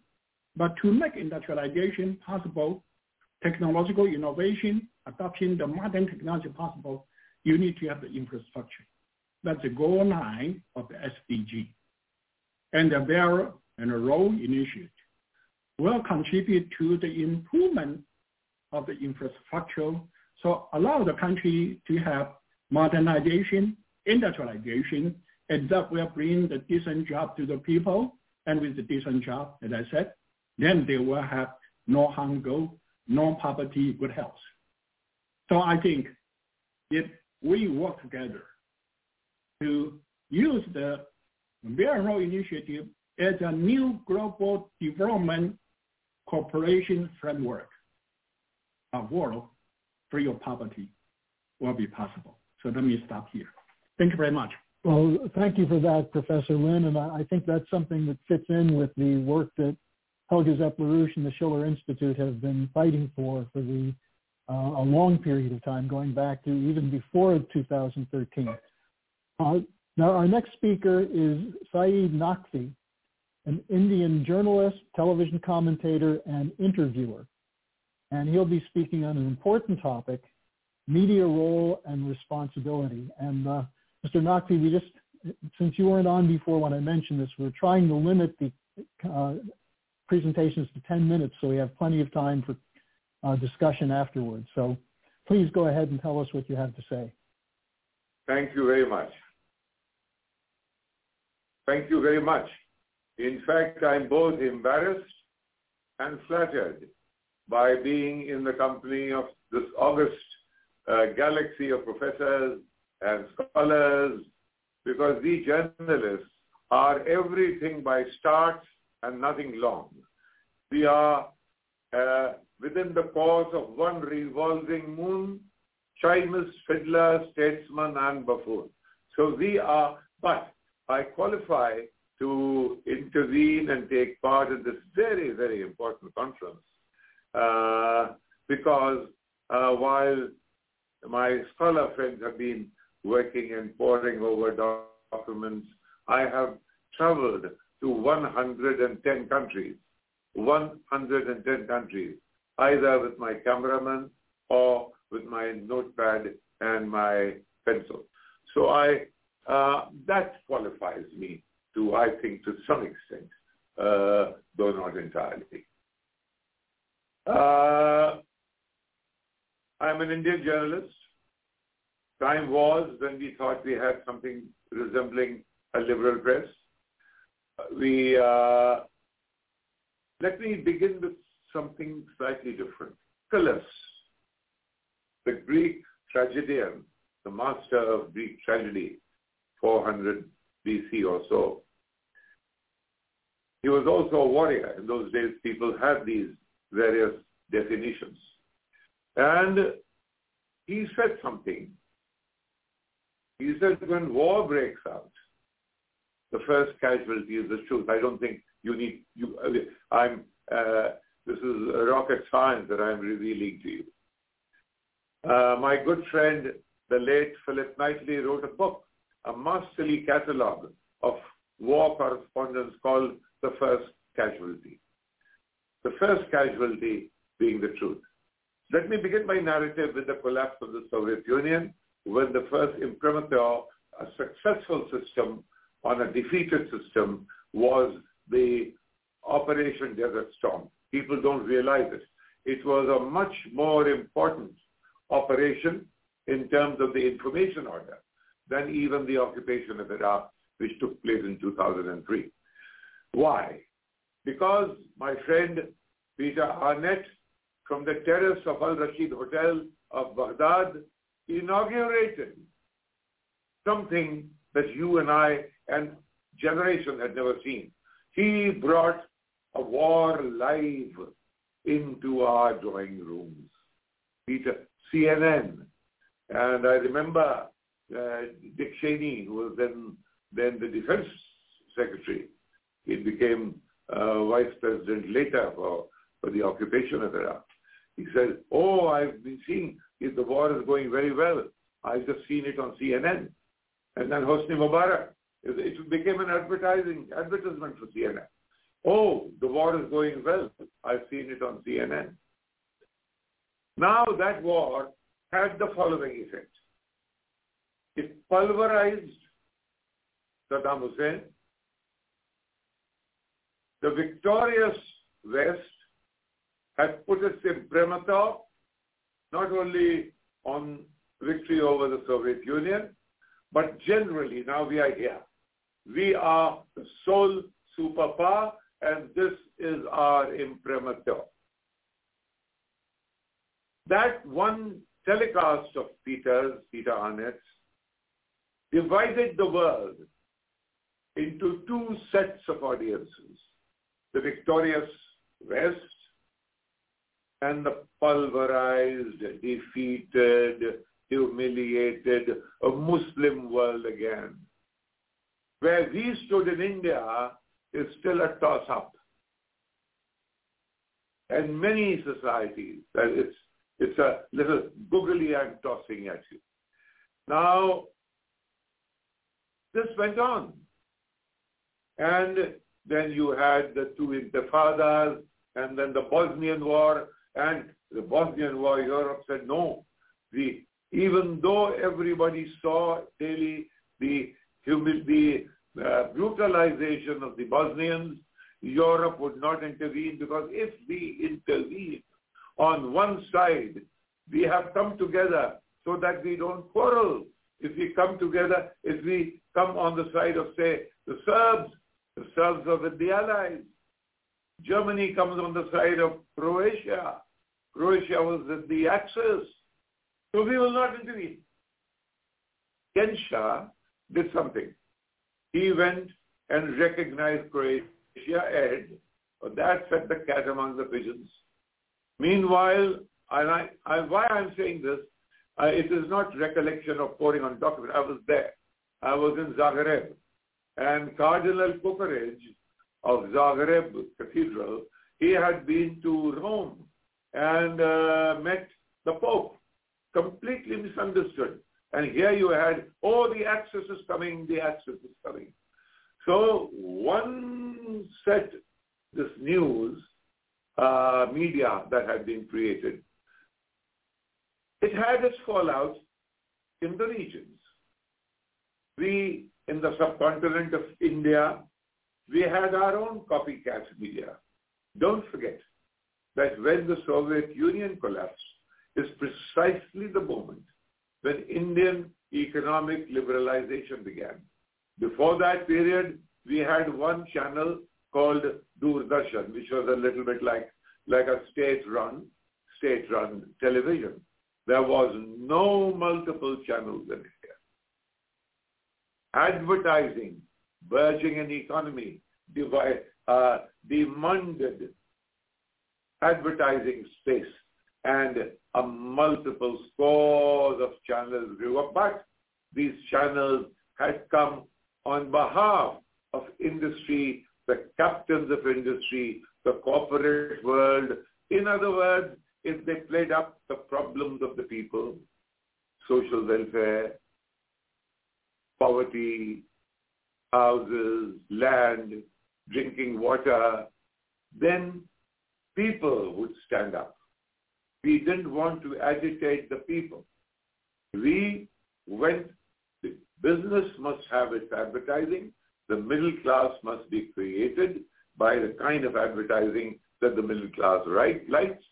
And so you had a society which has gone not the liberal way. It has not gone the liberal way at all. Anyone who's keeping a steady gaze on India, that is what happened here. It was the media.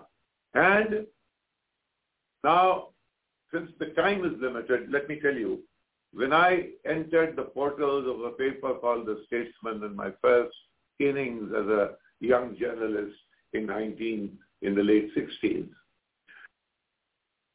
the line was, the newspaper Statesman in those days was owned 12 different British companies. The whole hangover from the colonies was still there. The colonial system was retreating, but it had left behind some good institutions. And one of them was The Statesman. It was a great newspaper, and I have the privilege of having been groomed there. Now, what was the line? These 12 companies, they had a board of trustees, board of governors and a board of trustees. Board of trustees gave the editor a line, the policy, and for the year, neither the market, nor the government, nor the proprietors ever bothered the editor. The editor, it was called, we support the establishment on a critical support to the establishment on an issue-by-issue basis. In other words, in a democracy, people bring a government into being.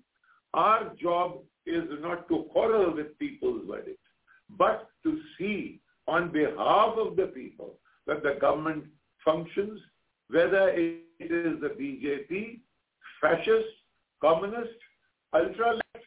Ultra-right was not our business. We were there to support people's verdict on an issue-by-issue basis.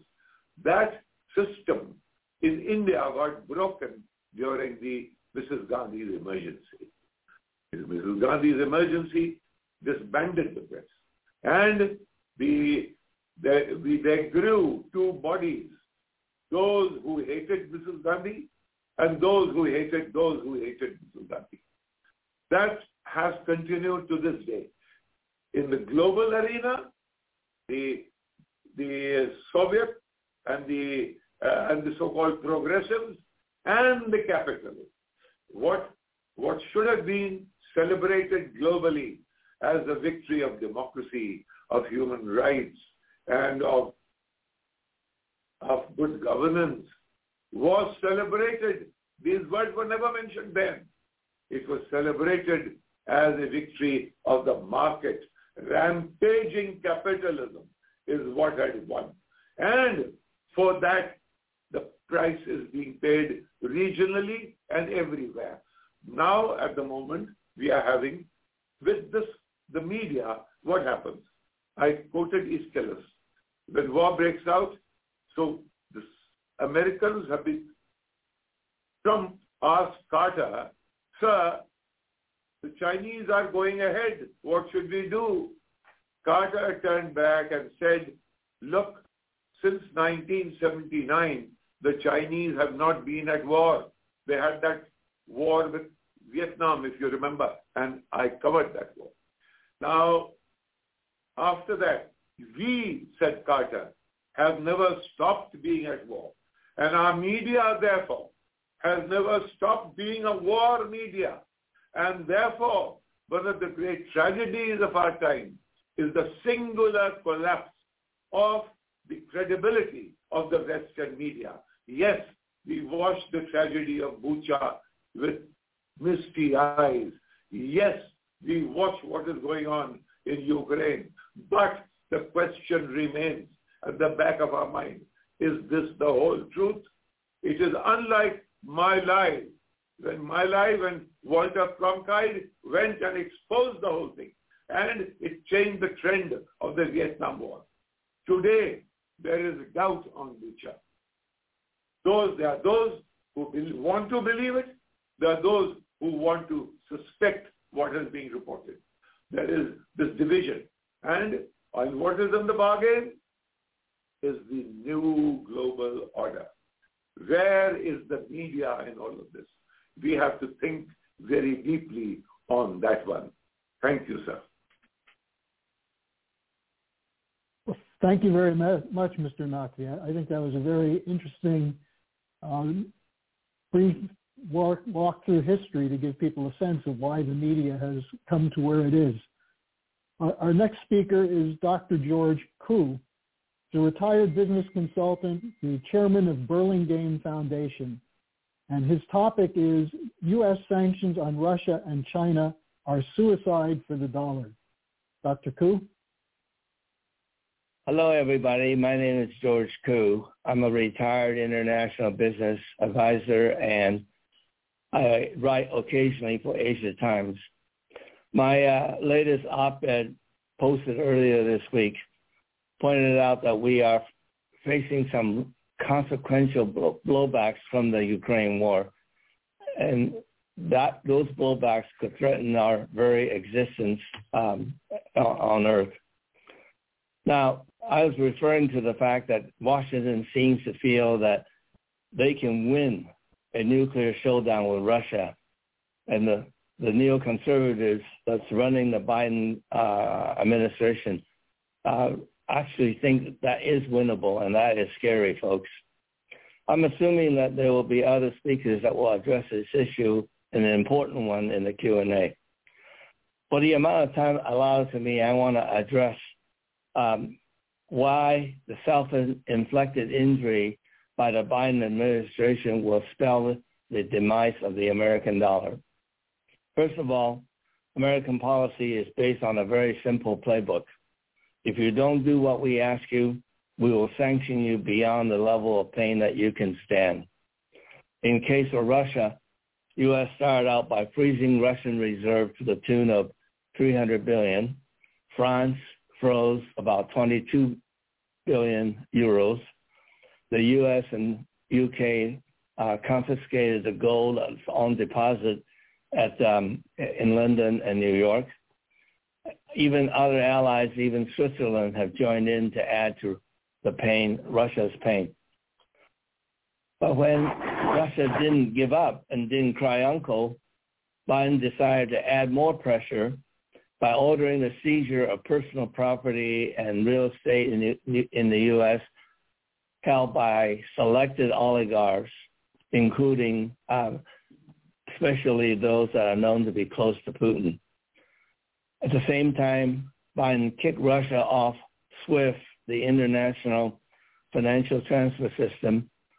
SWIFT stands for, by the way, Society for Worldwide Interbank Financial Telecommunication. In effect, Biden has taken Russia off global commerce. Many experts have pointed out what Biden has done is unprecedented in modern history. In one stroke, any country can see that if they incur the displeasure of the U.S., they can be wiped out, their reserve and personal assets taken and confiscated by the U.S. Instead of acting like an honorable fiduciary, the U.S. is acting like gangster and bully. Biden has put the full faith and credit of the United States in serious doubt. In order for Biden to exert maximum impact on Russia, the U.S. needs most, if not everybody, in the world to join the sanction and stop doing business with Russia. So far, other than U.S., Canada, and the EU countries, not even Mexico, by the way, none of 53 African countries have joined the sanction. None of the 33 Latin American countries have. None of 22 Middle East countries have. Only three of the 48 countries in Asia, namely Japan, South Korea, and Singapore, have.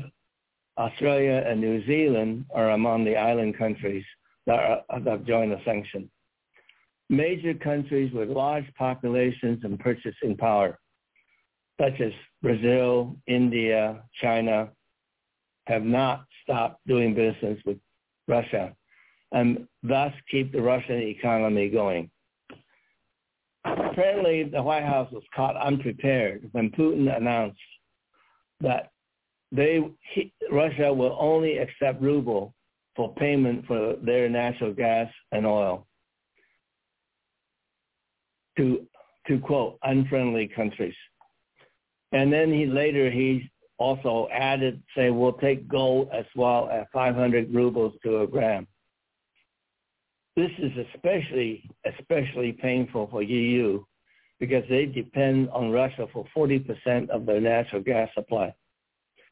So, and the natural gas is not merely to heat homes, which is important until the winter's over, but also it's a major feedstock for the petrochemical industry in Europe. So the EU countries can cry foul, protest, and refuse to pay, but Putin says, well, that's fine, no ruble, no gas. Russia also has a rupee to ruble deal going with India with a favorable pricing, bargain pricing for India. Even before the war in Ukraine, countries have been minimizing or reducing their exposure to the dollar anyway. Russia has a long-term contract with China to be settled in renminbi. Saudi Arabia also has a long-term deal with China for their oil based on the renminbi or the yuan. China has swap agreements with 40-some countries in which both countries agree to settle their deals, their trade in local currency, and avoid having to hold on to dollars. Russia is also a large exporter of grain, agricultural products, and chemical fertilizer. Putin is likely to add those to ruble-only deals. So it will be a matter of time when EU countries will decide that siding with U.S. is too expensive, too painful in exchange for the inflationary shortages that they will experience. Bulgaria, Hungary, so far are among the EU countries that have already caved in. Ukraine, by the way, is also a supplier of important food and agricultural products, and their inability to produce will also affect not only the EU, but the worldwide problem in terms of starvation, shortages, and inflation. The exchange rate of the ruble plummeted when the sanctions were first announced, but Putin's counter in pegging the ruble to real assets has meant that the ruble has bounced back to the pre-war level. So the rest of the world can see all this and has to decide whether holding the ruble pegged to real assets is better or the dollar backed by the heretofore sacrosanct full faith and credit of Washington. The American public may not fully appreciate that one consequential blowback is the worldwide lost confidence on the dollar, which is not pegged to any real assets or gold. By acting unilaterally, the American dollar is no longer a safe place for anybody's foreign reserve or tycoons' private wealth. As a result, increasingly, the dollar is not going to be worth the paper it's printed on, and history will show when the U.S. economy collapses that this is attributable to Biden's folly. The U.S. knows only one diplomatic approach, which is to threaten sanction. And they may try it on China because so far what Blinken's message and his colleagues to China is join our sanctions, stop doing business with Russia or else. How will China react to the threat? China is the leading trading partner for over 120 countries, virtually the entire world. China has become the factory of the world and makes products that everybody needs and wants to buy, and that includes the United States.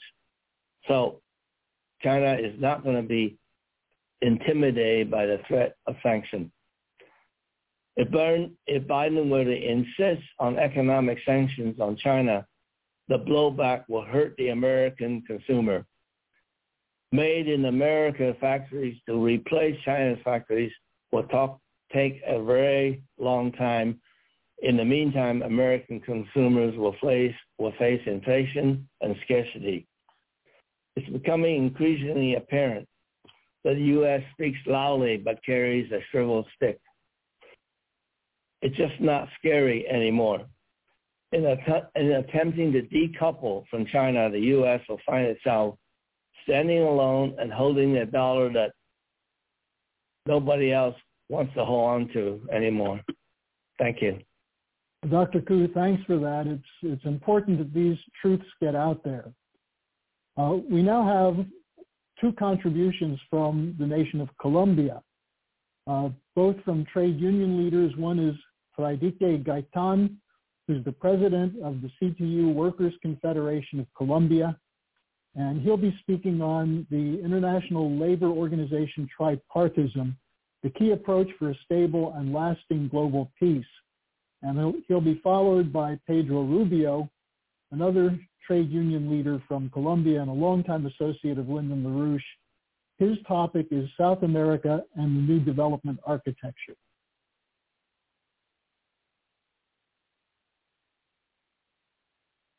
Reciban un cordial saludo de la Confederación Central Unión Sindical Colombiana de Trabajo, CTU-USTRA. Greetings from the CTU-USTRA Workers Confederation of Colombia. It is very important for Colombia and Latin America to pay attention to everything that is going on at this global juncture. We've lived through a global pandemic and the Ukraine-Russia issue, which affects the whole world. This forces us to think about what the policy agenda is going to be moving forward. We should speak of a new world order, and we should consider whether or not human beings are going to continue to be at the center of events, and whether or not human beings are the most important thing for those centers of thought, such as the centers of power, where we see that the harm done to human dignity and to life itself has reached a serious and enormous crossroads, such that it could easily be replaced by artificial intelligence. It's no longer a matter of the thinkers of some economic theoreticians, where man uses man, where man is enslaved, and then he is freed and goes on to the concept of the proletariat and evolves to the concept of the new world of labor. So we all have to ask ourselves the question, are human beings really at this time at the center of the thinking of those think tanks and centers of power? We think that they should be. El otro punto importante de ese ejercicio es ver la evolución histórica misma del contexto del mundo del trabajo. The other important issue is to look at the historic evolution of the concept of the world of labor and the global conflicts that have occurred throughout history. The Treaty of Westphalia is one key reference point to take into account, as is the Versailles Treaty, despite the disruptions and some deviations that have been found in them.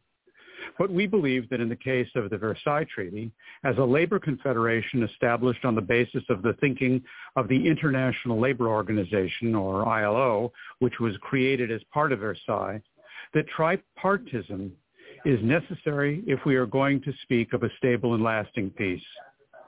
Another very important matter we have to keep in mind is the role of the ILO and the UN. If we want the development of nations to be symmetrical, we necessarily have to see if these two organizations are valid or not.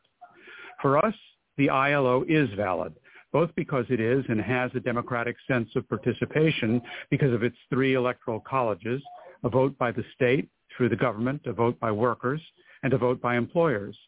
The UN has a disruption, which is its Security Council. Only some have achieved the armed power of having nuclear bombs and other kinds of weapons of mass destruction, which allow them to be there.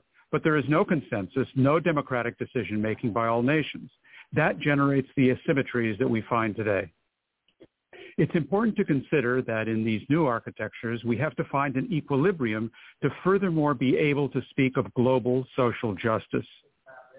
Policy agenda built by blocks, and that can't mean going back to unipolarity nor to bipolarity. We should be talking about a minimum of 5 blocks, and Latin America should play a strong role among them. We see the example that Africa, which has used the tripartite system, today leads the International Labor Organization. Entonces, pues, llamamos a ese ejercicio que se siga fortaleciendo el diálogo social entre las naciones. So we call for that to be done, to keep strengthening social dialogue among nations. It is not easy to interpret the tensions because there are tensions between some agendas and others, and that's what we are seeing in that conflict. Despite the fact that some want to reduce it to the issue of Ukraine and Russia, it is global tension. So for the CTU-USKRAB Confederation, it's important to return to the tripartite mechanism, to consider the deformation that the UN has in its Security Council and other asymmetrical situations, such as the intervention of non-governmental organizations, or NGOs, in the